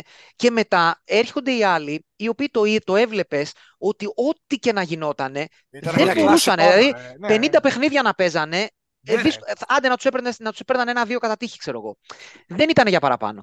Δεν μου δίνει εμένα κανείς την ελπίδα ότι φέτος, με ένα χρόνο ακόμα μεγαλύτερο το LeBron, και με όλους τους υπόλοιπους να είναι συμπληρωματικοί role players, ακόμα και καλοί που είναι, όντως είναι καλά fit, αλλά είναι για μέχρι εκεί. Δηλαδή, εκτός και αν, τι να σου πω, κάνει breakout, τι να σου πω, ο Austin Reeves, ο Χατσιμούρα, οι οποίοι παίξαν απίστευτα. Δηλαδή, έκανε ήδη breakout ο Austin Reeves. Δηλαδή, θα πρέπει να το ξανακάνει, αυτό θέλω να πω. Δηλαδή, ναι, όχι, θεωρώ ότι, λέω μάλλον, συγγνώμη, ότι θεωρείται πλέον κανονικός παίκτης NBA και ένας τίμιος, εντάξει, ρολίστας, έχεις δίκιο. Αλλά τι γίνεται, ότι για να πάνε μέχρι το τέλος του δρόμου και να πέσουν πάνω στον Denver, ας πούμε, και να έχουν περισσότερες πιθανότητες από πέρσι, θα πρέπει ο Austin Reeves να είναι το πρώτο βιολί της ομάδας επιθετικά, ό,τι να είναι δηλαδή. Και ο LeBron εννοείται ότι θα κάτσει πιο πίσω, γιατί δεν έχει τις αντοχές από ένα σημείο και μετά να ακολουθήσει. Πιο passive, και ο Davis, ο οποίος θα έπρεπε να είναι το πρώτο βιολί, δεν θα είναι σε όλους τους αγώνες. Θα είναι στους μισούς, αν είναι, με το δεδομένο ότι θα είναι υγιής πάντα, και στους άλλους μισούς, τι να σου πω. Μοναδικό τέτοιο είναι ότι αν μπουν στα playoffs, σε αυτό νομίζω συμφωνούμε, εάν πάνε όλα καλά και μπουν στα playoffs, και λέω πάνε όλα καλά και το στέλνουμε, και τα λοιπά. Αν μπουν εκεί, είναι από τις ομάδες που δεν θες να αντιμετωπίσεις, γιατί αν είναι ο LeBron ξεκούραστος, προφανώς, έτσι και υγιής, γιατί όπως είπες και έχεις απόλυτο δίκιο, 40 χρονών, παιδιά, τώρα μην κορυδευόμαστε, 40 χρονών. Και ο Davis υγιής, αν μπουν εκεί, δεν νομίζω ότι θέλει κανένας να τους παίξει. Διότι ξέρουμε πολύ καλά τι προσφέρει. Ο LeBron πλέον θα κλέψει την άμυνα, είναι σαφές αυτό και πέρσι το έκανε. Και είναι αυτονόητο κιόλας, έτσι, είναι πολύ λογικό να συμβεί.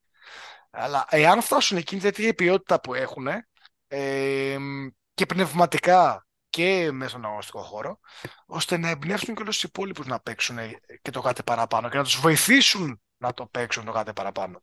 Να τους φέρουν στις κατάλληλες θέσεις, ξέρεις, για τα κατάλληλα σουτ. Καταλάβεις τι εννοώ, όλο αυτό, ό,τι συνεπάγεται όλο αυτό. Εγώ αν ήθελα κάτι ή αν σκεφτόμουν κάτι προκειμένου να παίξουν την τελευταία ζαριά για να πάνε με αξιώσεις να διεκδικήσουν πρωτάθλημα, αυτό θα ήταν με κάποιο τρόπο να δώσουν ό,τι έχουν και δεν έχουν για να φέρουν τον Καϊρή. Είναι το μοναδικό πράγμα το οποίο, ναι, ο παίχτης αυτός δεν ξέρεις εάν θα σταματήσει το μπάσκετ μεθαύριο ή θα βάλει 50 μεθαύριο. Μπράβο, ή αν θα του τη δώσει και θα πει ότι βασικά ο στόχος της ζωής μου, ας πούμε, είμαι τάχτικα στο να πάρω πρωτάθλημα. Αλλά το θέμα ποιο είναι ότι αυτός ο παίχτης, αντί του όποιου Ντιάντζελο, είναι ο παίχτης ο οποίος έχει το ταβάνι να σε πάει μέχρι το τέρμα του δρόμου και να είναι το πρώτο βιολί και να θέλει να είναι το πρώτο βιολί. Και πιστεύω ότι οι Lakers αυτή τη στιγμή για να πάνε στα play-off χρειάζονται ένα πρώτο βιολί, το οποίο αυτή τη στιγμή δεν ξέρω ποιο μπορεί να είναι. Ο Ντιάντζελο, ο Austin Reeves, δεν ξέρω. Δηλαδή, θες ένα guard να το κάνει αυτό, κατάλαβες. Αυτό ακριβώς. Δηλαδή, ακόμα ο και αν δεν το κάνει. Αυτό ακριβώς. Δηλαδή, ακόμα και αν κάνει, τι να σου πω, την καλύτερη χρονιά που θα μπορούσε να κάνει ένας παίχτης 40 χρονών ο LeBron, να βάζει 20 πόντους μεσόωρο. Άντε να βάζει. Και παραπάνω θα βάζει. Να παίρνει και 10 rebound, ξέρω εγώ. Ξέρεις τι γίνεται. Και πάλι, υπολείπεσαι assist. πάρα πολλά πράγματα. Υπολείπεσαι να αναλαμβάνει κάποιος πολλές μπάλες στην επίθεση. Ναι, Ναι, έτσι είναι. σίγουρα. Έχεις δίκιο σε αυτό. Εννοείται. Γι' αυτό είπα, αν πάνε στα playoffs, εκεί δεν τους θέλεις. Έχουν πολλή εμπειρία. Παρ' όλα αυτά, ναι, το κατανοώ απόλυτα. Χρειάζεται και ένα guard να είναι μηχανοκίνητο να τα κουβαλήσει στα 82 παιχνίδια της main season, της regular season, όλα αυτά. Ναι. Αλλά δεν ήταν εύκολο. Τώρα πώς φέρνεις τον Καϊρή? Ναι, προφανώς δεν τον φέρνει δεν σου είπα ότι γίνεται και, Ναι, και όχι, πάλι ρωτάω, δεν λέμε. ξέρεις. Ξέρεις τι γίνεται. Το χτίσιμο που έχουν κάνει αυτή τη στιγμή είναι στη θεωρία σωστό χτίσιμο είναι, ρε παιδί μου, αλλά πιστεύω ότι είναι ένα σωστό χτίσιμο το οποίο θα σε πάει μέχρι ένα συγκεκριμένο σημείο που βρίσκει ταβάνι. Ειδικά στη Δύση, η οποία αυτή τη στιγμή εντάξει, γίνεται χαμός. Έχεις το Denver, έχεις το Phoenix πλέον. Μια σου που λέτε για τον Καϊρή. Memphis, Νέα Ορλεάνη, πολλά.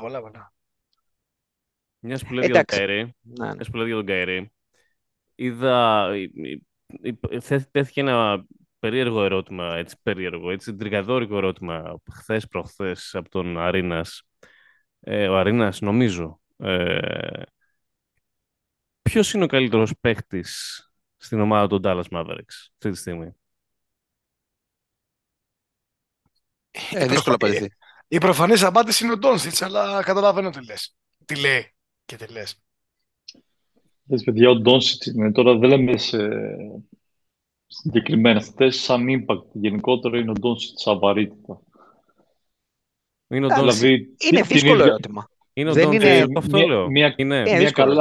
Μια καλά στελεχωμένη ομάδα θεωρώ ότι μπορούσε να την πάει πιο μακριά ο Ντόνσιτς από ότι Απ' την άλλη μεριά υπάρχει αντεπιχείρημα εκεί πέρα ότι δεν το ξέρεις αυτό. Δηλαδή ούτε στο έχει δείξει ο παίχτης. Δηλαδή θέλω να πω ότι και εκεί πέρα η λογική, μάλλον η σωστή, η politically correct απάντηση που θα πρέπει να δώσεις θα είναι ο Ντόνσιτς. Αλλά δεν είναι απόλυτο. Ότι λέει αυτοί που ξέρουν μπάσκετ, λέει ο άλλος, λέει θα απαντήσουν Καϊρή. Έτσι είπε. Αυτό δεν είναι επιχείρημα. Αυτό είπε, ναι, εντάξει, το είπε ως basketball τέτοιο, ως basketball φάση. Δηλαδή, εγώ το καταλαβαίνω. Εγώ έλεγα το εξής, ότι... Πάντα στην οποία παίζει ένα σκάρι, δεν υπάρχει ερώτημα για το ποιος είναι ο καλύτερος παίκτης. Έχεις δίκιο. Αυτό ήταν η τρίτη άποψη, η οποία εν τέλει είναι η πιο σωστή, φίλε μου. Κοίτα, τον Dallas, εντάξει, πέραν του δίλημματος, νομίζω ότι είναι κενό δίλημμα. Δεν υπάρχει σαν δίλημμα ποιος είναι καλύτερος παίκτης. Νομίζω δεν έχει σημασία. Αλλά από εκεί και πέρα, τον Dallas νομίζω ότι πήγε καλά. Πορεύτηκε καλά, πάρα πολύ καλά. Δηλαδή, μ' αρέσει το πώς φτιάχτηκε. Μ' αρέσει το πώς φτιάχτηκε τον Dallas. Καλά, δεν έχουν πεντάρι αυτή τη στιγμή, βέβαια. Κανένα πεντάρι.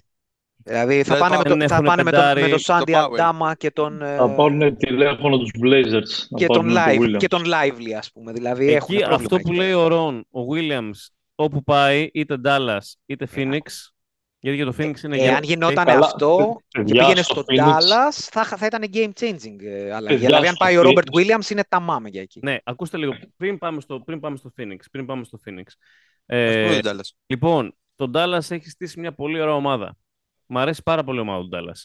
Εμένα δεν μ' αρέσει. Εμένα μ' αρέσει. Αλλά πες. Εμένα μ' αρέσει η ομάδα του Dallas. Εμένα μ' αρέσει πάρα πολύ. Πάρα πολύ καλή προσθήκη του Grant Williams. Πάρα πολύ καλή προσθήκη. Ναι, σε αυτό συμφωνώ. Σκληρός παίχτης, ναι. Ναι, σκληρός. Στον Χόλμς, παιδιά, ο οποίος είναι πολύ καλός pick and roll ψηλός. Θαύτηκε στο... Στον Χόλμς. Όχι. Θαύτηκε στο Σακραμέντο. Θαύτηκε στο Σακραμέντο. Εγώ συμφωνώ σε αυτό. Συμφωνώ απολύτως. Ήθελα να πω, ρε, ξέρεις τι, αυτή τη στιγμή τον Dallas του έλειπε πάρα πολύ το αμυντικό φίλτρο. Πήραν τον Grant Williams, τον John Holmes και για μένα και ο Έξουμ θα παίξει ρόλο. Παρότι ο Έξουμ έρχεται από την Παρτιζάν, το ακούμε όλοι προφανώς, αλλά έχει το μέγεθος να κυνηγήσει την περιφέρεια και να απλά να δείρει. Το έχει. Και έχοντας τον Doncic και τον Kyrie Irving, ενώ φαινομενικά δεν ταιριάζουν. Δηλαδή, ο Kyrie έπαιξε 2 στο Brooklyn, υπήρχε άλλη ιεραρχία, υπήρχε ο Durant εκεί, ήταν αλλιώς το πράγμα. Τώρα, ναι μεν ίσως να μην κολλάνε κάπως, γιατί κυρίως τέλος πάντων και ο Doncic ψηλοφταίει σε αυτό το θέμα, αλλά με τις προσθήκες που έκαναν, εμένα μ' αρέσουν.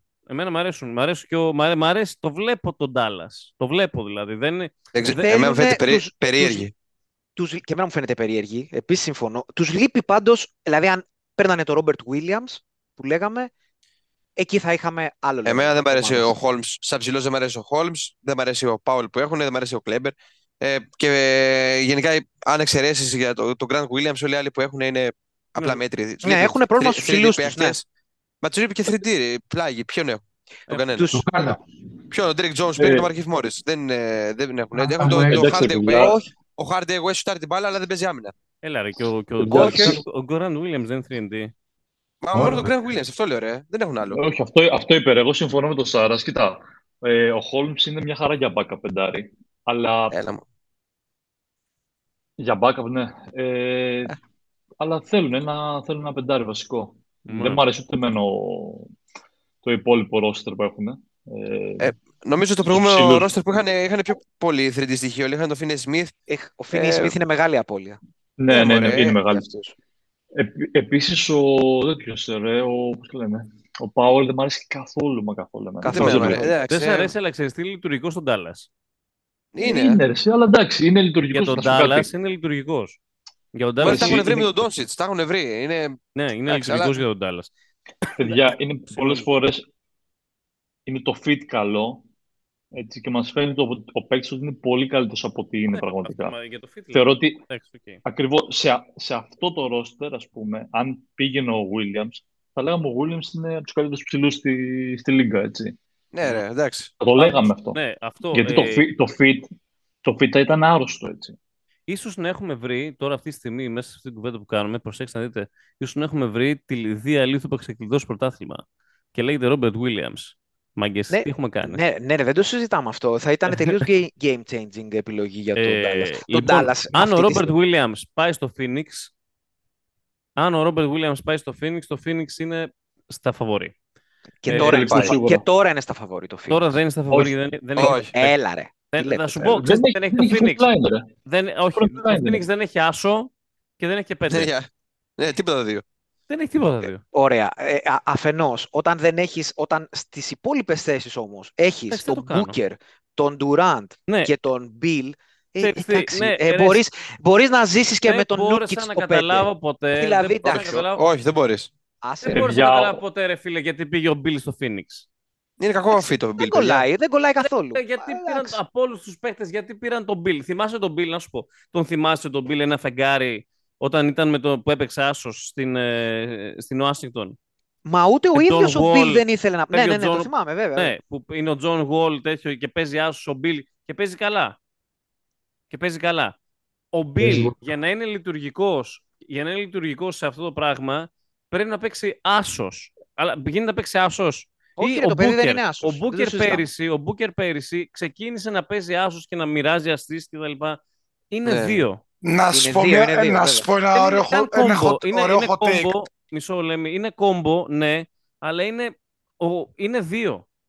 Είναι δύο. Έτσι είναι. Μια παρένθεση, ένα πράγμα μόνο σε αυτό και συνέχισε. Ξέρεις κάτι. Λένε και οι Αμερικανοί, και το άκουσα σε ένα podcast λίγο πριν καμιά δεκαετία μέρες, ένα πράγμα συγκεκριμένο και τον Bill. Δεν ξέρω πώς θα βγει και εγώ για άσο δεν τον είχα ποτέ. Δεν είναι άσος. Είναι ένας... Χαριστικά το λέμε κόμπο, διάρρηνο άνθρωπος. Ξεκάθαρο. Αλλά λέγανε το εξής.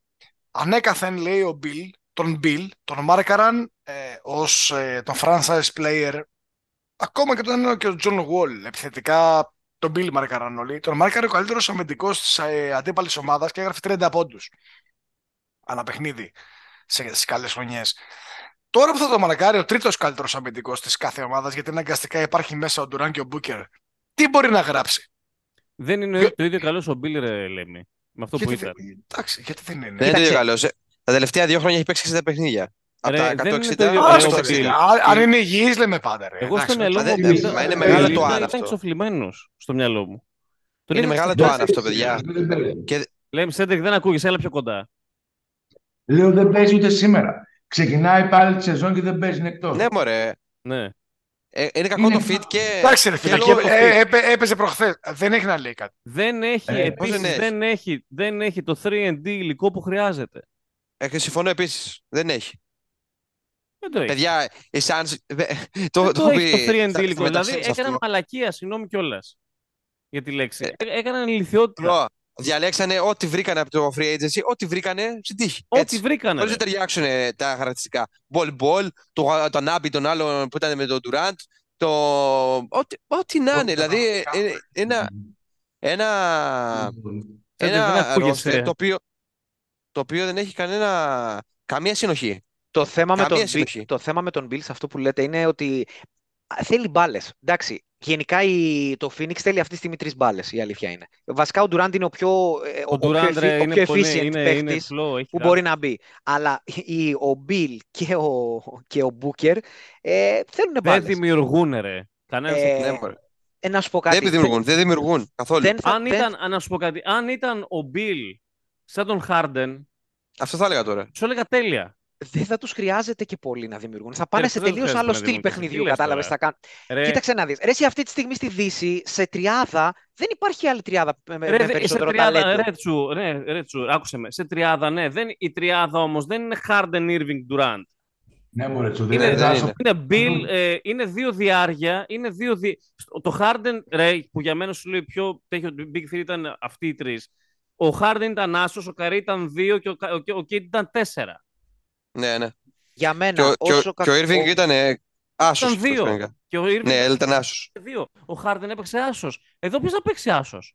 Για μένα δεν υπάρχει κανείς άσος. Είναι μια πολύ κακοφτιαγμένη ομάδα. Αλλά επειδή στο NBA μετράει το star quality, όταν έρχονται τα play-off, θα βγουν όλοι αυτοί οι παίχτες και θα είναι μια πάρα πολύ δύσκολη ομάδα η οποία θα προχωρήσει στα play-off. Να σου κάνω ερώτηση. Πες ότι παίζουν με τους Nuggets. Όχι, περίμενε. Τους Nuggets θα παίξουν τον τελικό. Δεν θα παίξουν με τους Nuggets στην αρχή. Πες ότι παίζουν με τον Golden State. Με τον Golden State. Πες ότι παίζουν με το... Ποιο να σου πω τώρα? Με τον Golden State, ναι.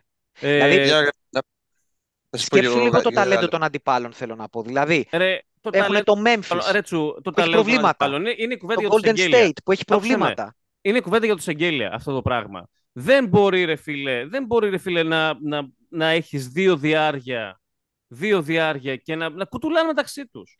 Βρε κουτουλάνε, άλλο σου λέω. Βρε κουτουλάνε, με πώς θα παίξουν? Ποιος πιστεύεις ότι ποιους 7 δεν περνάνε? Ποιους 7 δεν περνάνε? Ναι. Τους Nuggets έναν. Τους Golden State 2. Τους... τι να σου πω? Παιδιά, εγώ και για Lakers πιστεύω ότι Lakers 3 θα κάνει πανηγύρι. Και Clippers, ας περιμένουμε με τους Clippers. Clippers δεν τους περνάνε. Δεν περνάνε. Έφερα 4 ομάδες που δεν περνάνε. 8 θέλω. Λέμε δεν περνάνε. Δηλαδή, εγώ σου λέω δεν παίρνουν πρωτάθλημα. Εντάξει, δεν παίρνουν πρωτάθλημα. Αυτό είναι άγνωστο. Για το ποιο θα πάρει πρωτάθλημα δεν ξέρω. Δεν παίρνουν πρωτάθλημα. Για μένα δεν πάνε καν τελικούς. Ξέρεις τι γίνεται? Θυμάσαι τόσα χρόνια που λέγαμε ότι οι Clippers είναι δυνατοί κτλ. Ποτέ δεν είχαν έναν κανονικό δημιουργό να μοιράσει τις μπάλες στο παιχνίδι όμορφα στους υπόλοιπους στάρ. Και γι' αυτό υπήρχε πάντα αυτό το ταβάνι. Το ίδιο ταβάνι υπάρχει και εδώ. Επίσης, είναι το ίδιο πρόβλημα που είχαν πάλι οι Clippers. Ότι παιδιά δεν υπάρχει περίπτωση να μείνουν αυτοί όλοι μαζί για να βρουν μια χημεία και να παίξουν. Θα πάνε σίγουρα σε trade για ψηλό. Σίγουρα. Γιατί είναι και αφού πήρε τον Νούρκιτς. Αυτό θα έλεγα τώρα. Δεν έχουν assets, παιδιά. Το πρόβλημα με τους Suns, το κύριο πρόβλημα αυτή τη στιγμή είναι ότι τα μόνα salary που έχουν είναι του Allen, τα 9 εκατομμύρια που πήραν από το trade με τους Bucks. 9 εκατομμύρια πεταμένα αυτά, έτσι. Δεν ξέρω αν θα μπορούν να πιάσουν κάτι. Αλλά είναι salary. Έχουν άλλα, νομίζω, πόσο έχει ο Νέρκιτς, 17 εκατομμύρια ο Νέρκιτς. Έχουν 7. Έχουν 25 εκατομμύρια σύνολο. Δεν έχουν picks πλέον πρώτου γύρου. Κανένα. Μέχρι το 30. Εγώ φοβάμαι μην δώσουν κανένα bill. Να το δεις. Μην δώσουν κανένα bill, να πάρουν κανέναν, ξέρω εγώ, να δώσουν κανένα bill εν μέσω της χρονιάς, σε κανένα τέτοια ομάδα, κάτω. Σε ποια ομάδα? Δεν ξέρω, αλήθεια. Το Βαβλίτ. Θέλετε να πάμε Βαβλίτ. Σοβαρά, 1000 φορές Βαβλίτ από... Παιδιά, δεν το συζητάμε. Αυτή τη στιγμή ακούγεται κάπως περίεργο, αλλά 1000 φορές Van Fleet από Bill. Ναι, εγώ συμφωνώ. Van Fleet είναι πολύ καλός παίκτης. Τι συζητάμε. Ναι, ρε, αλλά εντάξει, λέμε τώρα Van Fleet και Bill. Εντάξει, τα στάτους των παιχτών είναι διαφορετικά. Ναι, όχι. Πολύ καλύτερο fit ο Van Fleet, δεν το συζητάμε. Αλλά 1000 φορές Van Fleet παρά Bill. Δεν ξέρω, μου κάθισε πολύ άσχημα ο Bill, ρε φίλε, στους Suns. Δηλαδή, ξέρεις τι, μου κάθισε εντελώς... Ναι, μωρέ, έχεις δύο διάρκεια εκεί πέρα, είναι σαφές. Δηλαδή, ρε φίλε, εντάξει. Και να σου πω κάτι. Ο GM των Suns είναι καλός GM. Είναι καλός GM, πραγματικά καλός GM, ο Jones. Είναι πάρα πολύ καλός GM. Αλλά ρε φίλε, δεν ξέρω τώρα τι να πω. Δεν ξέρω, μου κάτσε πολύ περίεργα. Και ο Durant πώς το σκέφτηκε, ας πούμε, εκεί. Ότι και το υπόλοιπο ρόστερ δεν είναι ότι... Όχι ρε, τίποτα ρε. Κάτι ο Κόγκι έχουν... Δεν είναι τίποτα. Έχουν πάρει Allen Gordon, που είναι και αυτή διάρκεια. Έτσι, δηλαδή έχουν 4 διάρκεια. Και ο Gordon, εσύ, εντάξει. Ναι. Έχει τελειώσει. Δηλαδή, ας πούμε, άλλο να σου πω ότι... Ο Diop δεν στάρει πάλι καθόλου. Ακόμα και ο campaign, έτσι, που πήραν οι Bucks για backup, είναι άσος. Δηλαδή θα τους χρησιμεύει περισσότερο από ότι, ας πούμε, ο Gordon. Ναι, ρε, ναι. Έχουν τον Bolton, ο Banks, το Me Too. Δηλαδή, τι είναι αυτοί τώρα που μαζέψανε. Το Goodwin, εντάξει. Είναι δυνατόν. Έδειξαν τον Wainwright, κρίμα. Πολύ κρίμα. Το μεγαλύτερο στέρνο στο παγκόσμιο μπάσκετ. Μεγάλο παλικάρι. Το μεγαλύτερο στέρνο στο παγκόσμιο μπάσκετ. Δηλαδή, πρέπει να έχει 1,5 μέτρο στέρνο. Δεν υπάρχει τέτοια λεβέντικο γνωστασιά, έχει χρόνια να σκάσει μύτη. Δηλαδή, τέτοιο ρε παιδιά δεν γίνεται. Θα σκάσει μπλούζα. Είναι στέρνο, δηλαδή μεγαλύτερο από άλλες πλάτες. Είναι τέτοια φάση. Ισχύει. Λεβέντης. Ο Γουίνετ σίγουρα μπράβος. Σίγουρα μπράβος. Λοιπόν... Ή μπορεί να εργαστεί σαν μπράβος στο μέλλον. Λοιπόν, τι βλέπουμε για... Εδώ τώρα που λέγαμε, μου έλεγες με ρώτησες σου για το ποιος θα καλύτερους, ξέρω εγώ, από το Phoenix. Το Memphis. Φέτος, που πήγε εκεί ο Smart, γιατί θα πάμε την κουβέντα από εκεί πιο πριν, τέλος πάντων. Ο Smart έφυγε από τους Celtics και πήγε εκεί. Λέω εγώ τώρα ότι ο Smart είναι ο τέλειος παίχτης για εκεί και για το ρόλο που θέλει να είναι. Δηλαδή, το ρόλο που ήθελε να έχει στη Βοστόνη, στους Grizzlies, μπορεί να τον έχει και να τον έχει τέλεια. Δηλαδή, αυτό το πράγμα λίγο να τους βάλουν σε σειρά γιατί έχουν ξεφύγει. Είναι τεράστια απώλεια ο Steven Adams για όλη τη χρονιά, που είναι season ending το... Ισχύει. Είναι καλός παίκτης ο Tillman, ωστόσο, να πούμε. Ο Tillman. Ναι, είναι καλός. Δεν τρελαίνομαι. Δεν το τρελαίνομαι. Σέντρικ, συνέχισε να μην ακούγεσαι. Όταν σου λέω έλα πιο κοντά να μιλήσεις, δεν θα φωνάζω. Κάνει τη χρονιά ο Steven Adams. Ναι.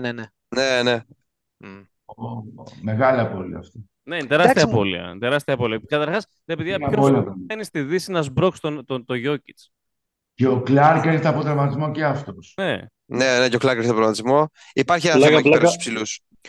Δεν υπάρχει πεντάρες στιγμή στη Δύση το οποίο μπορεί να ματσάρει. Μόνο ο Νούρκης να τον σμπρώξει, να πάω τον πάει. Όχι ρε. Τον Νούρκης να διαλύσει ρε. Δεν θυμάσαι. Τον διαλύσει ρε. Είχε γράψει κάτι αδιανόητα νούμερα. Θα θυμάσαι τα play-off με το Portland. Ναι ρε, είχε γράψει κάτι νούμερα. Μιλάμε. Τον είχε διαλύσει. Παιδιά, είχε triple-double μέσα στους όρους. Δεν υπάρχει ένας παίχτης, ούτε ένας παίχτης στην Ανατολή, στη Δύση, να σμπρώξει το Jokic. Ούτε ένας. Μόνο ο Davis. Ο Davis υγιής. Ναι, ο Davis υγιής, έχεις δίκιο, ναι. Μόνο αυτό. Ναι, άλλος δεν υπάρχει. Ο Davis υγιής, ένας άλλος. Ούτε ένας. Ναι, μωρέ, πάντως για το Memphis που λες, αυτή τώρα, εντάξει, έτσι κι αλλιώς είναι πολύ περίεργη φάση με το Morant. Δηλαδή, καλός κακός είναι η ομάδα του Morant το Memphis. Δηλαδή, τώρα μέχρι να ξεκαθαρίσει... Μπορεί να σπρώξει στους Clippers. Να ξέρεις, ο Ζούμπατς και ο άλλος που πήραν, πώς το λένε, τον ξέχασα. Έλα, ποιο πήρα ψηλό. Τον Plumlee. Να ξέρεις, αυτοί έχουν... Πεζοναύτης, ρε. Ναι, ρε, αλλά δίνουν ξύλο. Σεντρίκ, πες μας τι κάνει ο Plumlee. ετοιμάζεται για την τρίτη του Ολυμπιάδα. Είναι ο Λευκός που τραγουδάει τον εθνικό ύμνο. Δυνατά. Δυνατά. Ναι, ισχύει. Αν τον πάρουν θα είναι αυτό. Ετοιμάζεται. Θα πάει, παιδιά, θα πάει, το έχουν πει. Έχει κιλά πάντως ο Πλάμνη. Έχει κιλά. Έχει και μυϊκή μάζα, ισχύει. Αλλά ο Πλάμνη, εντάξει, είναι αυτό. Μωρέ, λέμε πλά. Ναι, εντάξει. Άμα κατέβουν οι άλλοι όπως είναι, κατέβουν. Πάντως, παρόλα αυτά για τους Clippers τώρα που λέτε, εντάξει, θυμάμαι ότι είχαμε κάνει ακριβώς την ίδια συζήτηση για τους Clippers πέρσι. Δηλαδή, Ναι, και λέγαμε ακριβώς τα ίδια πράγματα. Δεν ξέρω τώρα, θα πάρει να πεις το ίδιο και φέτος. Είναι λίγο η φάση τους περίεργη, ενώ στα χαρτιά έχουν τον Kawhi, ο οποίος για μένα αυτή τη στιγμή, δεν ξέρω, εδώ και πολλά χρόνια είναι μέσα στους top 3 καλύτερους, πιο skilled παίχτες τέλος πάντων που υπάρχουν. Δεν έχουν ρε εσύ, έχουν πάλι. Ναι, εντάξει. Πάλι δεν ξέρεις αν θα μείνουν υγιείς. Παρένθεση όταν εμφανίζεται. Αυτή είναι η διαφορά. Έχουν το Westbrook στον Άσο. Πέρυσι Έχουν πάλι τα ίδια θέματα. Όσο παίζει ο Kawhi στο Clippers Phoenix, οι Clippers είναι καλύτεροι. Είναι καλύτεροι. Ο άλλος είναι ο καλύτερος παίκτης του γηπέδου. Ο τύπος είναι άλλο level παίκτη. Ναι, είναι ο καλύτερος παίκτης του γηπέδου με τον Durant μέσα να παίζει καλά. Πρόσεξε. Παίζει ο Durant καλά και ο Kawhi είναι ο καλύτερος παίκτης του γηπέδου. Και τραυματίζεται. Ναι, είναι άλλο επίπεδο παίκτη, αλλά έχει αυτό το θέμα. Δηλαδή, κατάλαβες. Τι πιο σύνηθες θα πήγα. Εγώ είμαι λάτρης του Kawhi Leonard. Αλλά ρε φίλε, τραυματίζεται. Τον κάνω. Ναι. Και δεν ξέρεις και πόσα μάτσα θα παίξει μέσα στη χρονιά έτσι ώστε να πλασαριστούν σε καλές θέσεις. Δεν ξέρεις. Δηλαδή, μπορείς να τους δεις να βγουν έκτη, ναι. Να βγουν έκτη, ας πούμε, και να παίξουν. Σοβαρά ερωτήματα. Πάμε στο σοβαρά ερωτήματα. Οι Clippers για μένα πρέπει να το τρέξουν και φέτος. Ας κάνουν μια προσπάθεια και φέτος, μετά πρέπει να τις πάσουν στην ομάδα. Ναι, πρέπει να τις πάσουν. Δεν είναι μόνο ο Λέοναρντ το πρόβλημα, είναι και ο Πολ Τζόρτζ. Βέβαια. Βγάζω το μαζικό. 5 παιχνίδια έπαιξε πέρυσι ο Τζόρτζ. 5 παιχνίδια έπαιξε. Και είναι άλλο ένα παράδειγμα μιας ομάδας, και συνεχίζει Ρον, αλλά φοβερό, μου άρεσε. Ρε φίλε, είναι άλλο ένα παράδειγμα μιας ομάδας η οποία έχει δύο superstars, δύο παιχταράδες, πέρα από το superstars, είναι οι παιχταράδες όντως, for real, οι οποίοι πραγματικά μαζί δεν έχουν παίξει. Αυτό έλεγα πριν για τους Suns, ότι ρε παιδιά πόσα παιχνίδια παίξουν μαζί. Πιστεύετε ο Μπούκερ με τον Durant και τον Bill και τον Νούργιτς, που ο Bill έπαιξε πέρσι 30 παιχνίδια, ο Durant έπαιξε 45 και ο Νούργιτς έπαιξε 45. Δεν θα παίξουν, δεν θα βρουν χημεία αυτή η ομάδα ποτέ. Όπως δεν βρήκαν τόσα χρόνια και οι Clippers. Εγώ αυτό πιστεύω. Ο Γουεμπανιάμα κύριε τι θα κάνει. Ωραίο πας. Ωραία. Φίλε, αυτή τη στιγμή δείχνει πολλά αυτή τη στιγμή. Εντάξει, δείχνει πολλά, οκ. Δεν είδα μάτς είναι ασόβαρο το... Ολόκληρο μάτς δεν είδα την pre-season, δεν την πιστεύω. Ο Γουεμπανιάμα νομίζω πέρυσι, τουλάχιστον προσέξτε να δείτε, στη Γαλλία επειδή κάθε είδα μάτς του, ολόκληρα. Δεν είδες pre-season, αλλά είδες Γαλλία. Είδα Γαλλία, ναι, ισχύει. Δεν είδα pre-season, αλλά είδα Γαλλία γιατί ήταν πρωτάθλημα, ήταν τέτοιο. Λέω κάτσε να δω, μάτς που μετράνε, πρέπει θέλεις να κερδίσεις. Και η pre-season μετράει. Ναι. Pre-season πέφτουν κορμιά. Ακούστε να σου πω. Νομίζω ότι στη Γαλλία ήταν πιο πολύ παίκτης για στιγμών. Ήταν παίκτης στιγμών παρά παίκτης ο οποίος είχε το τόσο impact. Προφανώς, στο NBA τον έχουν δουλέψει, δεν έχει βάλει δημιουργικά κιλά, είναι σε οργανισμό μπλα μπλα κτλ. Έχω πολύ μεγάλη απορία να δω ποιο θα είναι το impact του παίκτη. Δεν ξέρω. Κρατάω μικρό καλάθι. Είναι η αλήθεια, είμαι επιφυλακτικός με τον Γουμπανιάμα. Δηλαδή, κρατάω μικρό καλάθι γιατί δεν τον είδα να έχει impact τότε. Πόσο καλύτερος παίκτης έγινε μέσα σε 3 μήνες. Θα δούμε. Αλλά δεν τον είδα να έχει impact τότε. Θέλω να τον δω. Σίγουρα, προφανώς, οι άνθρωποι εκεί ξέρουν καλύτερα από μένα που τον έβαλαν νούμερο 1 draft και τον χαϊπάρουν όσο δεν πάει. Αλλά είναι πολύ έξυπνη η κίνηση να το βάλουν 4 επίσης. Πολύ έξυπνη κίνηση να το βάλει 4 και όχι 5. Παρότι είναι 2,65. Είναι έξυπνη κίνηση. Τώρα, θα πάρει μπάλες. θα κινηθεί κάτι σαν το Γιάννη, ας πούμε, στο τέτοιο. Θα παίρνει μπάλες, θα πάει κατά μέτωπο, θα τέτοιο. Και αμυντικά θα τρέχει πίσω και το ένα και το άλλο. Έχει skills Θα ρίχνει τρομερά. τάπες. Ναι, έχει skills τρομερά το παιδί. Θέλω να τον δω στο impact του σε πραγματικό match. Με διακύβευμα. Δηλαδή να παίζεται ένα match και να θες τη νίκη. Μα ξέρεις τι, οι Spurs δεν τους νοιάζει κιόλας αυτό. Δηλαδή δεν θα τους νοιάξει. Θα βγουν τελευταίοι. Δεν θα βγουν τελευταίοι όμως. Θα βγουν, ρε. Μα θα βγουν σίγουρα τελευταίοι. Ταράς, δεν θέλω να βγουν τελευταίοι. Δεν θέλω να βγουν τελευταίοι γιατί δεν... Μα πρώτα δεν υπάρχει άλλη ομάδα πάνω πάνω. Δεν υπάρχει καμία ομάδα πάνω πάνω. Και το λέω και το πιστεύω. Μα δεν έχουν και καλή ομάδα ακόμα. Δεν έχουν αρέσει. Αλλά ο Wemby, ας πούμε, θα κάνει κάποια highlights σίγουρα. Θα γράψει κάποια νούμερα. Αλλά θέλω να δω το impact του. Είναι μικρός. Ωραία, θα είναι, πιστεύω... Ρε φίλε, να σου πω κάτι. Αυτό το Holmgren... Τυπική ομάδα rebuild. Αυτό είμαι πιο λεπτός και από κλαδί. Και... Θέλω να μιλήσω κι εγώ για αυτό το θέμα που θέτεις τώρα. Ναι, είμαι πιο λεπτός από κλαδί και κρατιέμαι domination στο NBA χωρίς να είμαι και 45% στο τρίποντο. Δεν ξέρω, ρε φίλε. Δηλαδή, ο Πορζίνγκης. Εντάξει, δεν έχει τα handles του, προφανώς δεν έχει τα handles του Γεμπανιά. Αλλά έχει καλύτερο shoot, βέβαια. Πολύ καλύτερο shoot. Έχει καλύτερο shoot. Και είναι και πολύ πιο δυνατός, παιδιά. Ναι, έχει και post ο Πορζίνγκης. Είναι πολύ πιο δυνατός. Θέλω να σου πω πόσο καλύτερος είναι αυτή τη στιγμή από τον Πορζίνγκης. Αυτή τη στιγμή δεν είναι. Αυτή τη στιγμή σίγουρα δεν είναι. Αλλά προφανώς δεν θα είναι τώρα σε αυτήν την ηλικία. Ναι, αυτή τη στιγμή δεν είναι. Τσου, για πες μου εσύ, ρε φίλε. Όχι, να πει ο Ρον. Που ήθελε να πει.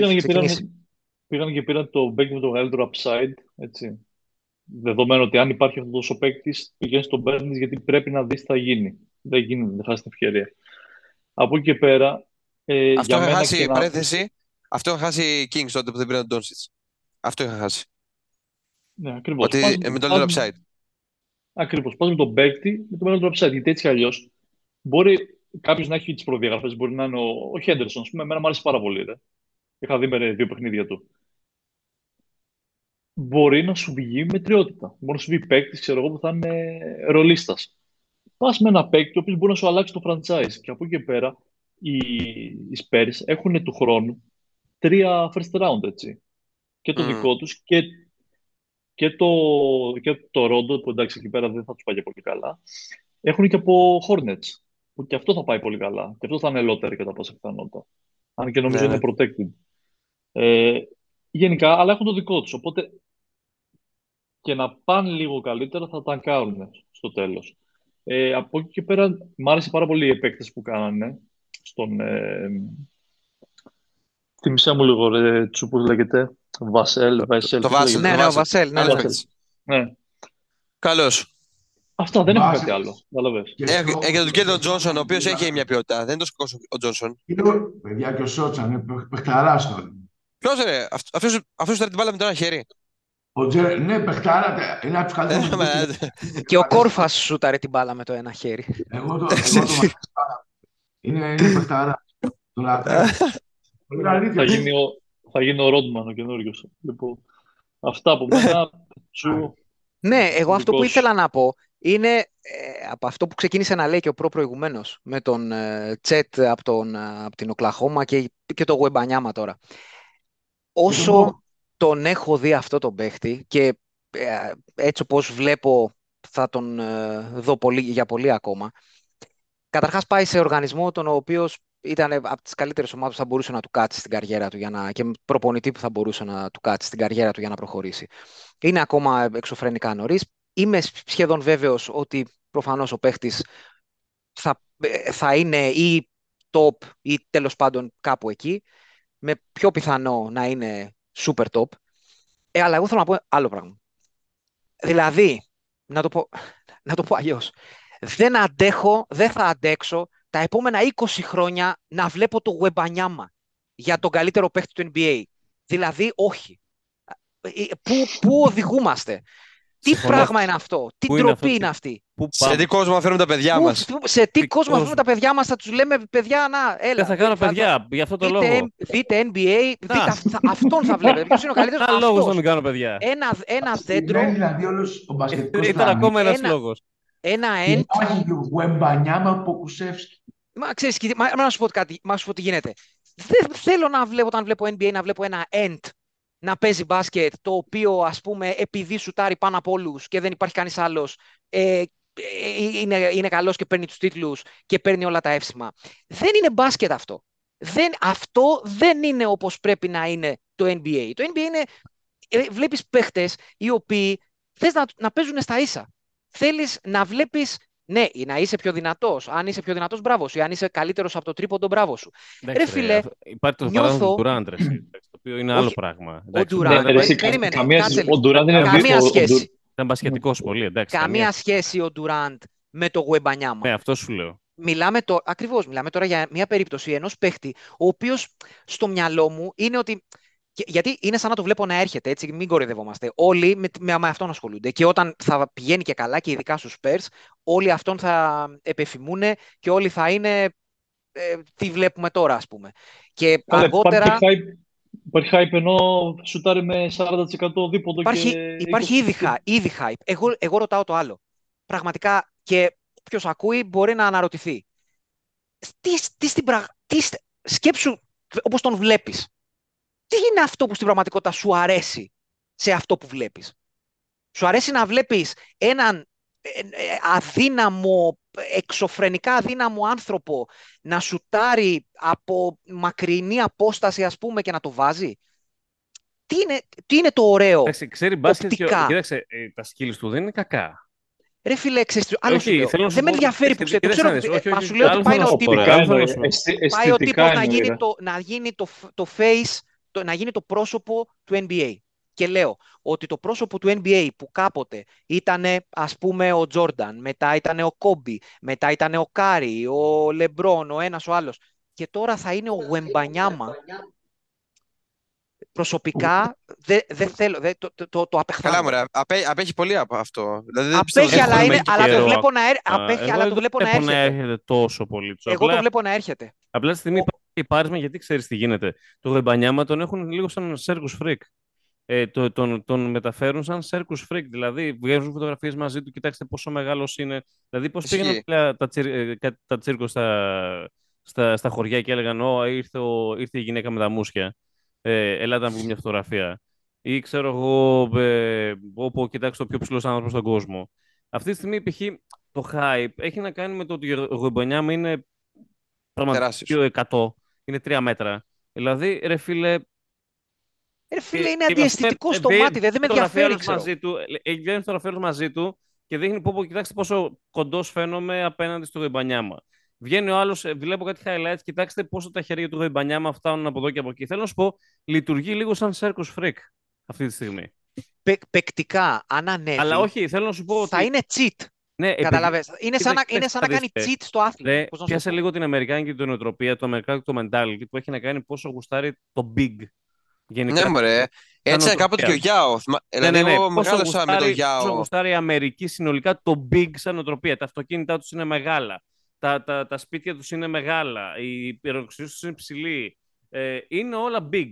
Όλα γουστάρουν να είναι big.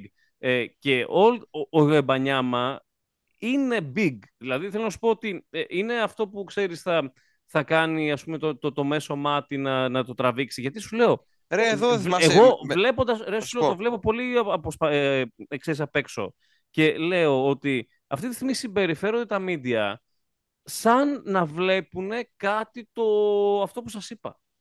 Ναι, σαν το εξωγήινο. Freak, τέτοιο πράγμα. Δηλαδή, σαν ας πούμε, δηλαδή, ότι κοιτάξτε να δείτε πόσο ψηλός είναι και τέτοιο. Ναι, ενώ θέλω να σου πω ότι επειδή το μπάσκετ είναι περισσότερο από αυτό το πράγμα, δηλαδή είναι περισσότερο. Θέλω να δω το impact του στο παιχνίδι. Αυτό θέλω να δω. Υπάρχει μεγάλη περίπτωση εδώ. Υπάρχει μεγάλη περίπτωση το impact του να είναι τεράστιο. Ξαναλέω. Αλλά εγώ αυτή τη στιγμή θεωρώ ότι το hype τη δεδομένη στιγμή είναι γιατί είναι ένας τύπος 7-4, ο οποίος μπορεί να τριπλάρει. Είναι πολύ βασικό αυτό το πράγμα. Είναι 7-4 που μπορεί να τριπλάρει και να σουτάρει. Τώρα, και να παίξει και άμυνα. Το κάνει αυτό το πράγμα. Το κάνει. Τώρα, όταν θα πάει στην επαφή και όταν θα πάει η φάση εκεί και όταν θα πρέπει να κερδίσει μάτς, θέλω να τον δω. Το θέμα είναι όντως ότι έχετε δίκιο. Φέτος δεν θα του ζητηθεί να κερδίσει και θεωρώ ότι αυτό το πράγμα ότι δεν του ζητήσει να κερδίσει θα τον πάει. Δεν ξέρω πώς θα το. Αλλά είναι ο Πόποβιτς εκεί, εντάξει, οκ. Δεν ξέρω πόσο θα εξελιχθεί. Σίγουρα θα εξελιχθεί. Σίγουρα, δεν το συζητάμε αυτό το πράγμα. Θέλω να τον δω ως πιο παίχτη παρά ως πιο θέαμα. Εγώ, αν με ρώταγες, δεν θέλω να τον δω καθόλου. Ρε, εντάξει. Δηλαδή, Εγώ να σου πω την αλήθεια, με Σκουτ Χέντερσον είμαι. και Έτσι. εγώ είμαι με Σκουτ Χέντερσον, ο οποίος θέλω να πω εδώ πέρα ότι το πιο βασικό πρόβλημα με αυτόν τον παίχτη είναι το όνομά του. Ναι. Δηλαδή, δεν σου γίνεται, είπα. ρε φίλε, Είναι να ο είσαι. αρχηγός της Λίβερπουλ. Δεν γίνεται, ρε φίλε, να είσαι μαύρος, αθλητικός, έτοιμος να τα διαλύσεις όλα και να σε λένε Σκουτ Χέντερσον. Ναι. Τι Σκουτ Χέντερσον. Ισχύει. Σου Ναι, θυμίζει σαν λευκό παίκτης, ποδοσφαιριστή εμένα που λέει και ο Σκουτ, Σάρας. σαν Ρε, σου είπα τώρα, Ήταν- ο αρχηγός της Λίβερπουλ, ο Χέντερσον, σαν αυτός παίκτης, είναι. Και μου ο κάνει περισσότερο. Ξυλοκόπος. Μου κάνει περισσότερο, όντως. Αλήθεια μου κάνει περισσότερο. Δεν ξέρω. Πρώτα πάντως αυτό που Εγώ λέγεις με το θυμάμαι- Μπι και τα λοιπά. Θυμάσαι και στην Αμερική πόσο αγαπούσαν τον Ντάκο Φολ και τον Μαριάνοβιτς. Ναι, ρε. Είναι γιατί τους βλέπαν έτσι, ρε. Ναι, ρε, τον Ντάκο Φολ έχει Γιατί σηκώνει με- το γήπεδο σαν όρθιο αυτήν. και το. Παιδιά, και το- απλά το hype το τώρα, μην λέμε αποθείωνε. ό,τι θέλουμε. Το hype δεν είναι Δεν ο Δεν Τάκο είναι ο Φόλ και Τάκο Φόλ, αυτή. δεν εννοείται. Εντάξει, ρε. ο Ναι, ρε, άνθρωπος όχι, είναι όχι, άλλη απλά φάση. σου λέω. Εννοείται. Ένα αντίστοιχο hype, αλλά σε μικρότερο βαθμό, ήταν με το Zion, ο οποίος επίσης Με τον Zion, ναι, βλέπανε ότι είναι ένας παίκτης ο οποίος πολλά κιλά και είναι τόσο αθλητικός και Ισχύει. καρφώνει κτλ. Βέβαια, εκεί δεν κατέληξε. Ψιλοαναμενόμενα είχε εκεί πέρα. Το έτρωγε το φαϊπόλο. Το έτρωγε όλο το φαΐ. Ναι, ναι. Με πρόλαβε ο Τσου γιατί ήθελα να πω αυτό ακριβώς. Παιδιά, όπως είχαμε με το Zion, είχε αναφέρει κάτι πέρσι ο Σέντρικ, συγκεκριμένα για το Wemby, ότι ποτέ παίκτης 7-3 και πάνω δεν έχει κάνει καριέρα στο NBA για τον απλό λόγο. Ρε παιδιά, στην επαφή θα σπάσει. Ναι, Δεν παιδιά, γίνεται να είναι- μην βγάλει τραυματισμούς. Πάντα είναι έτοιμο να σπάσει, ρε παιδιά, είναι φοβερό. Εγώ φοβάμαι όταν το βλέπω. Όταν το βλέπω να τριπλάρει, να χαμηλώνει, φοβάμαι, λέω, τα πόδια του θα τσακίσουν στη μέση. Κάποια στιγμή, να ξέρετε, όταν θα έχουμε τα μάτς, θα πάει απέναντι στον Καΐρη να μηνθεί, θα πάει να μηνθεί απέναντι στον Γκάρι, θα πάει να μηνθεί απέναντι σε τέτοιους τύπους. Μπορεί να γίνει το κακό, δηλαδή δεν είναι πάντα επίφοβος αυτό το μέγεθος να γίνει το κακό. Είναι. Γιατί Θα μπει ένας Μάρκους Μάρτ από κάτω, ρε παιδί μου. Με το που σηκωθεί θα μπει ένας Μάρκους Μάρτ από κάτω. και θα Πάντα σου υπάρχει σπάσει. αυτό το τέτοιο, ναι. ο Smart πάντως Αυτή η θέλει πιθανότητα. να σταθεί τον Νότσο. Δηλαδή δεν είναι τώρα να γελάμε αυτά.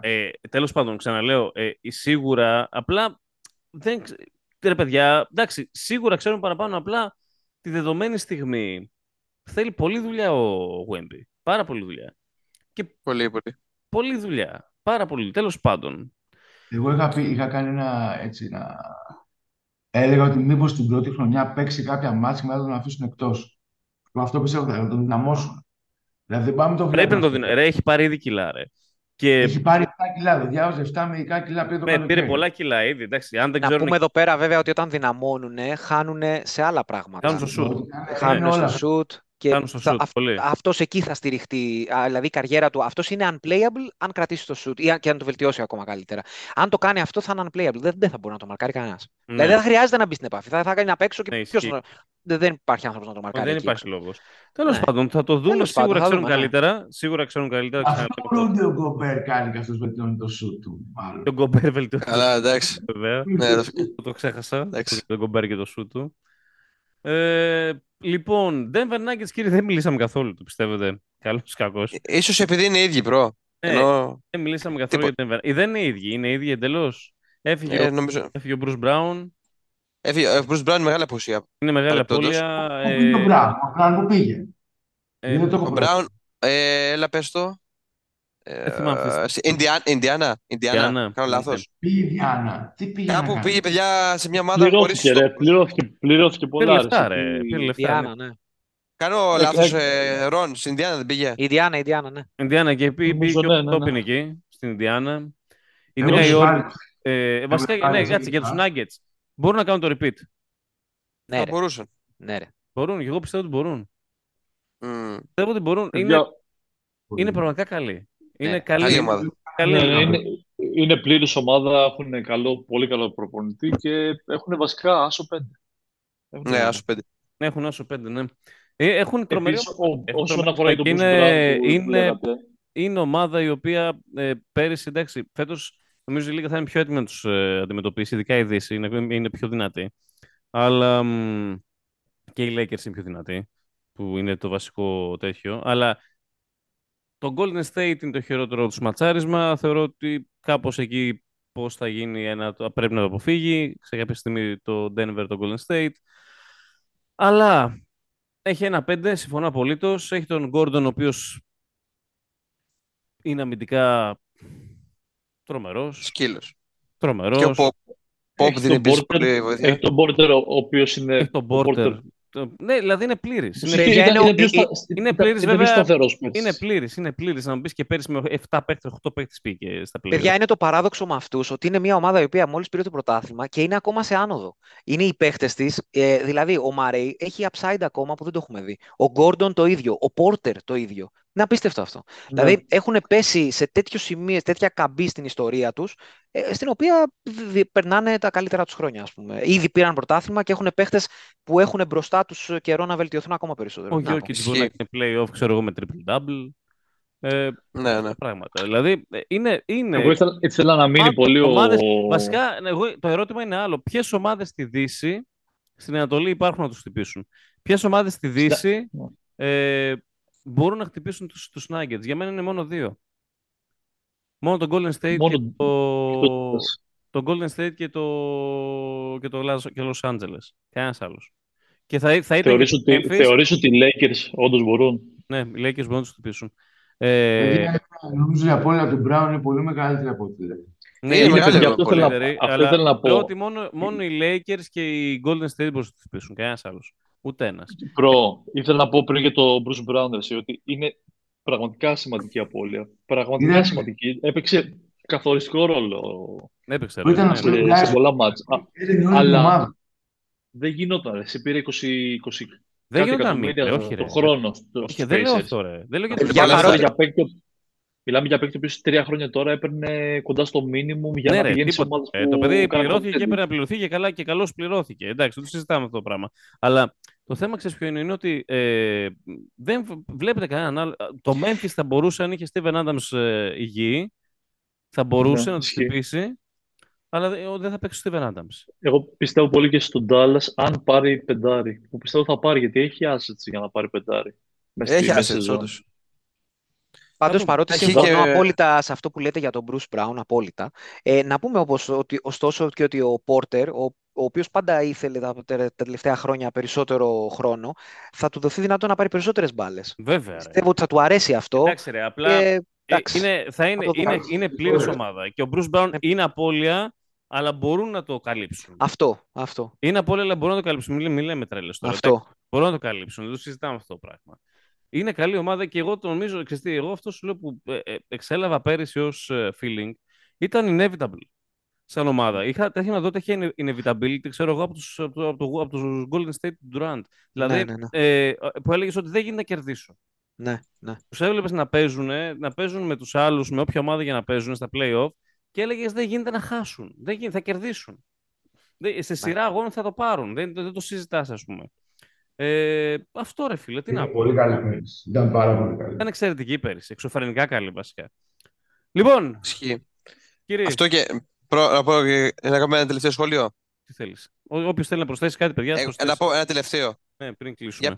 Για πες μου γνώμη για Sixers και το σκηνικό με το Harden. Οπότε το ξέχασα. Ναι, ρε, δεν μιλήσαμε για Sixers.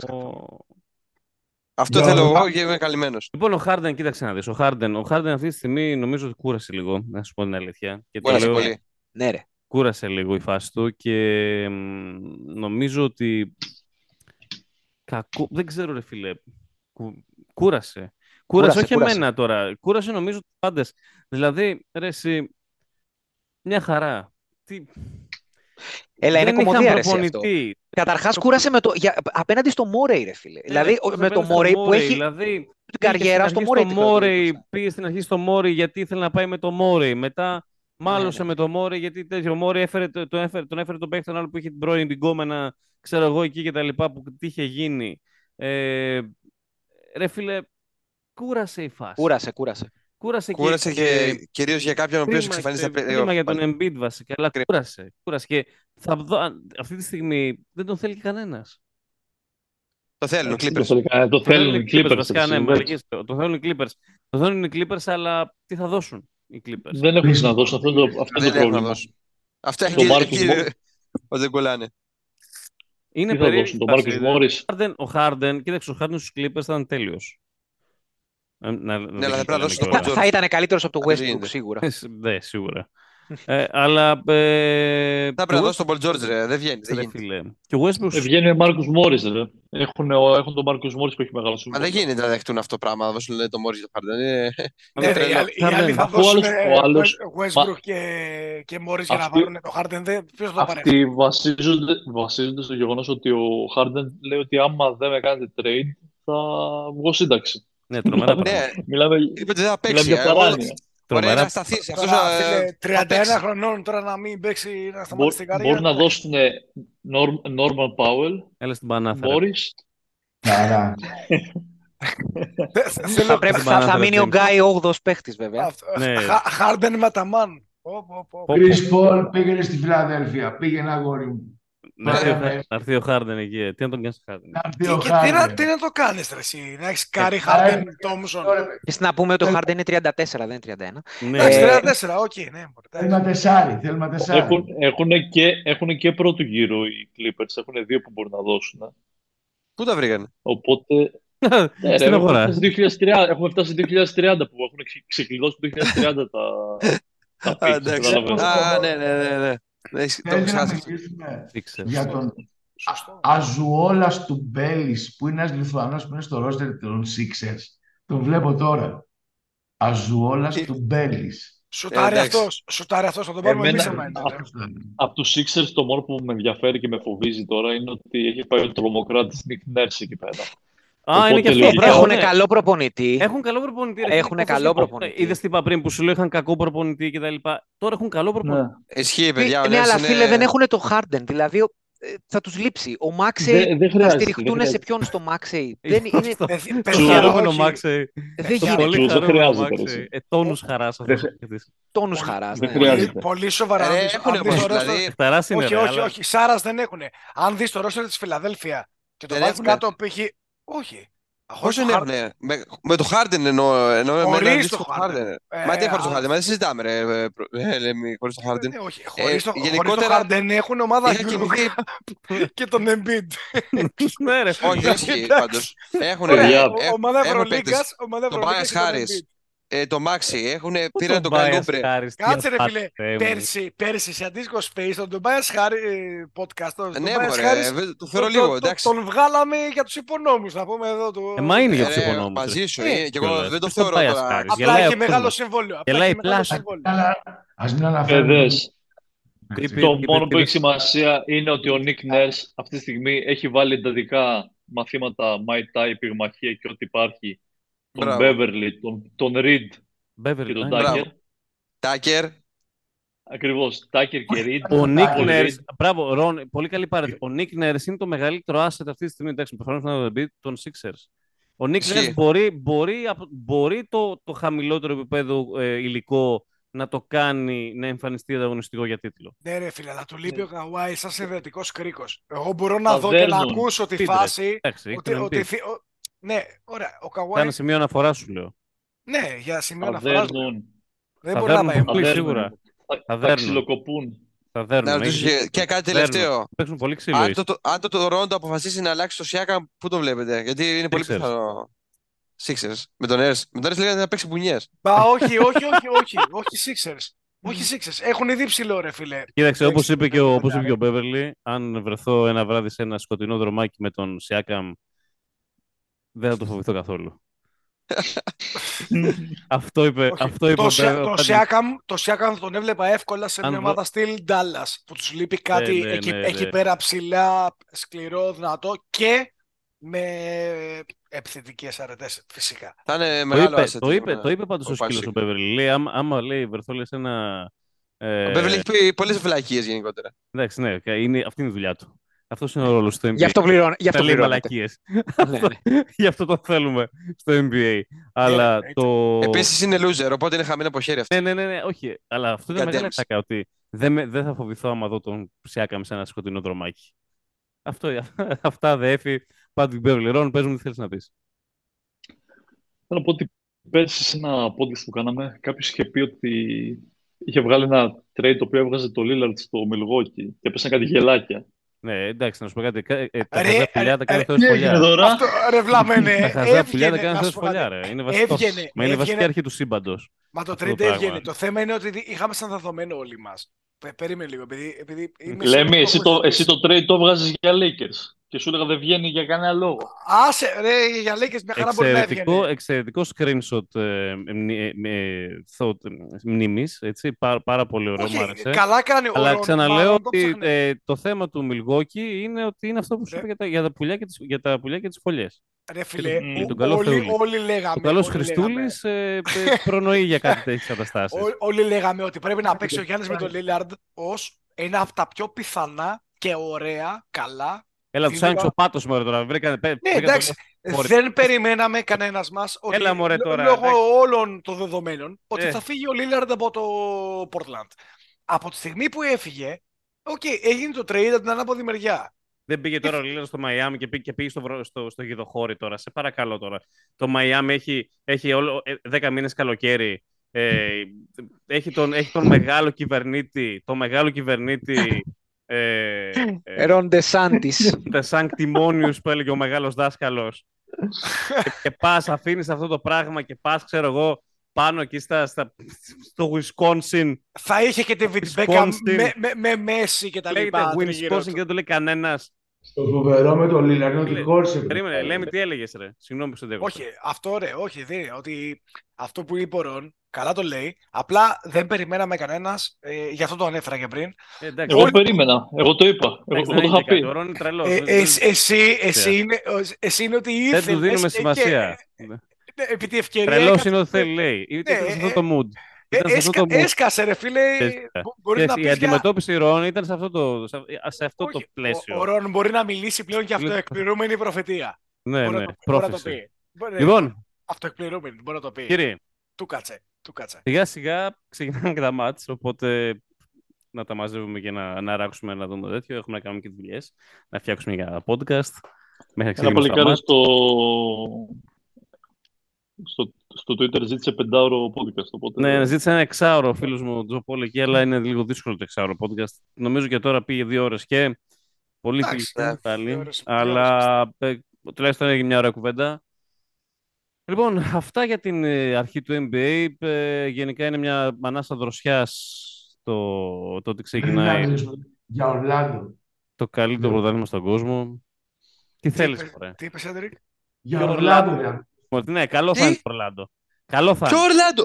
Ναι, Μπαγκέρο και Βάγνερ. Καλό θα είναι. Μια χαρά θα είναι. Καλό θα είναι. Δεν θα είναι τόσο κακό όσο νομίζουμε. Θα είναι καλύτερο από όσο νομίζουμε. Θα είναι καλύτερο η Σάρλοτ, γιατί ο Λάμελο συνεχίζει. Δεν υπάρχει ομάδα Σάρλοτ.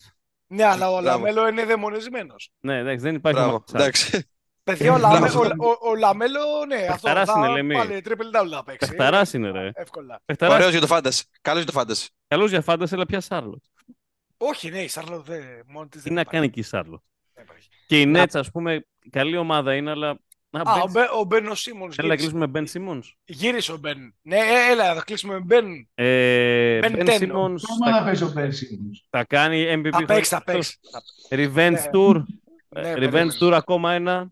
Θα το κάνει. Αμέ, 50 στην Ευρωλίγκα. Λογικά θα το κάνει. Θα το κάνει όπως το κάνει κάθε χρόνο.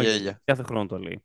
Να πούμε εδώ πριν κλείσουμε ότι με όλα αυτά που έχουμε πει, τι προβλέψεις πρέπει να κάνουμε? Να κάνουμε πρόβλεψη για Most Improved Player Ben Simmons. Εύκολα. Όχι, κράξαμε κι άλλους περισσότερο. Να πω. 45% τρίποντο Ben Simmons.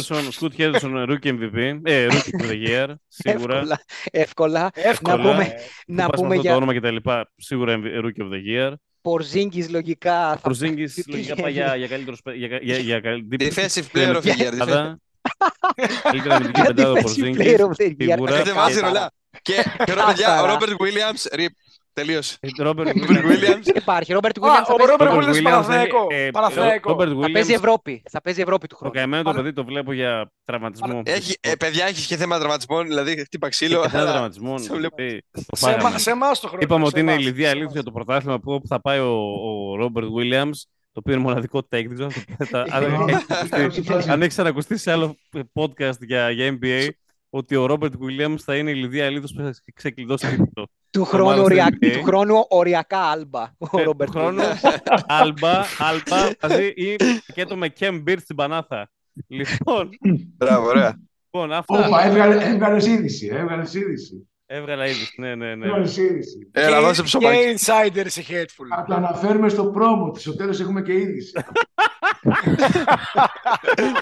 Ξέρεις να πουλάς, ρε φίλε. Ξέρεις να πουλάς. Είσαι άνθρωπος της αγοράς. Με τέτοιο που κάνεις όπου τι άλλο θα ήσουν. Λοιπόν, ήταν το HateCast νούμερο 32. Ήταν για το NBA. Ήμασταν διάφοροι εδώ. Είχαμε Λέμι, είχαμε Σέντρικ, είχαμε Ρονακλώσκι, είχαμε Τσου, είχαμε Σάρας. Εγώ είμαι προφανάτικα. Σας ευχόμαστε καλή θέαση του καλύτερου πρωταθλήματος στον κόσμο. Να βλέπετε NBA. Είναι αυτή η περίοδος, παιδιά, που δεν βλέπει πολλοί κόσμος NBA γιατί είναι regular season και δεν βλέπουν regular season, βλέπουν μόνο play-off. Επειδή είναι τσίρκο. Απαξιούμενοι. Είναι τσίρκο. Είναι η περίοδος, τώρα η regular season, που εγώ δεν βλέπω regular season, βλέπω μόνο play-off. Βλέπω highlights όμως το πρωί. Εντάξει, ούτε play βλέπουν, αλλά δεν έχω άποψη, βέβαια έχω άποψη. Λοιπόν, αυτά από μας, κύριοι. Λοιπόν, καλή διασκέδαση σε όλους. Φιλάκια, bye bye. Μισό λεπτό, όχι ακόμα bye bye. Bye bye τώρα.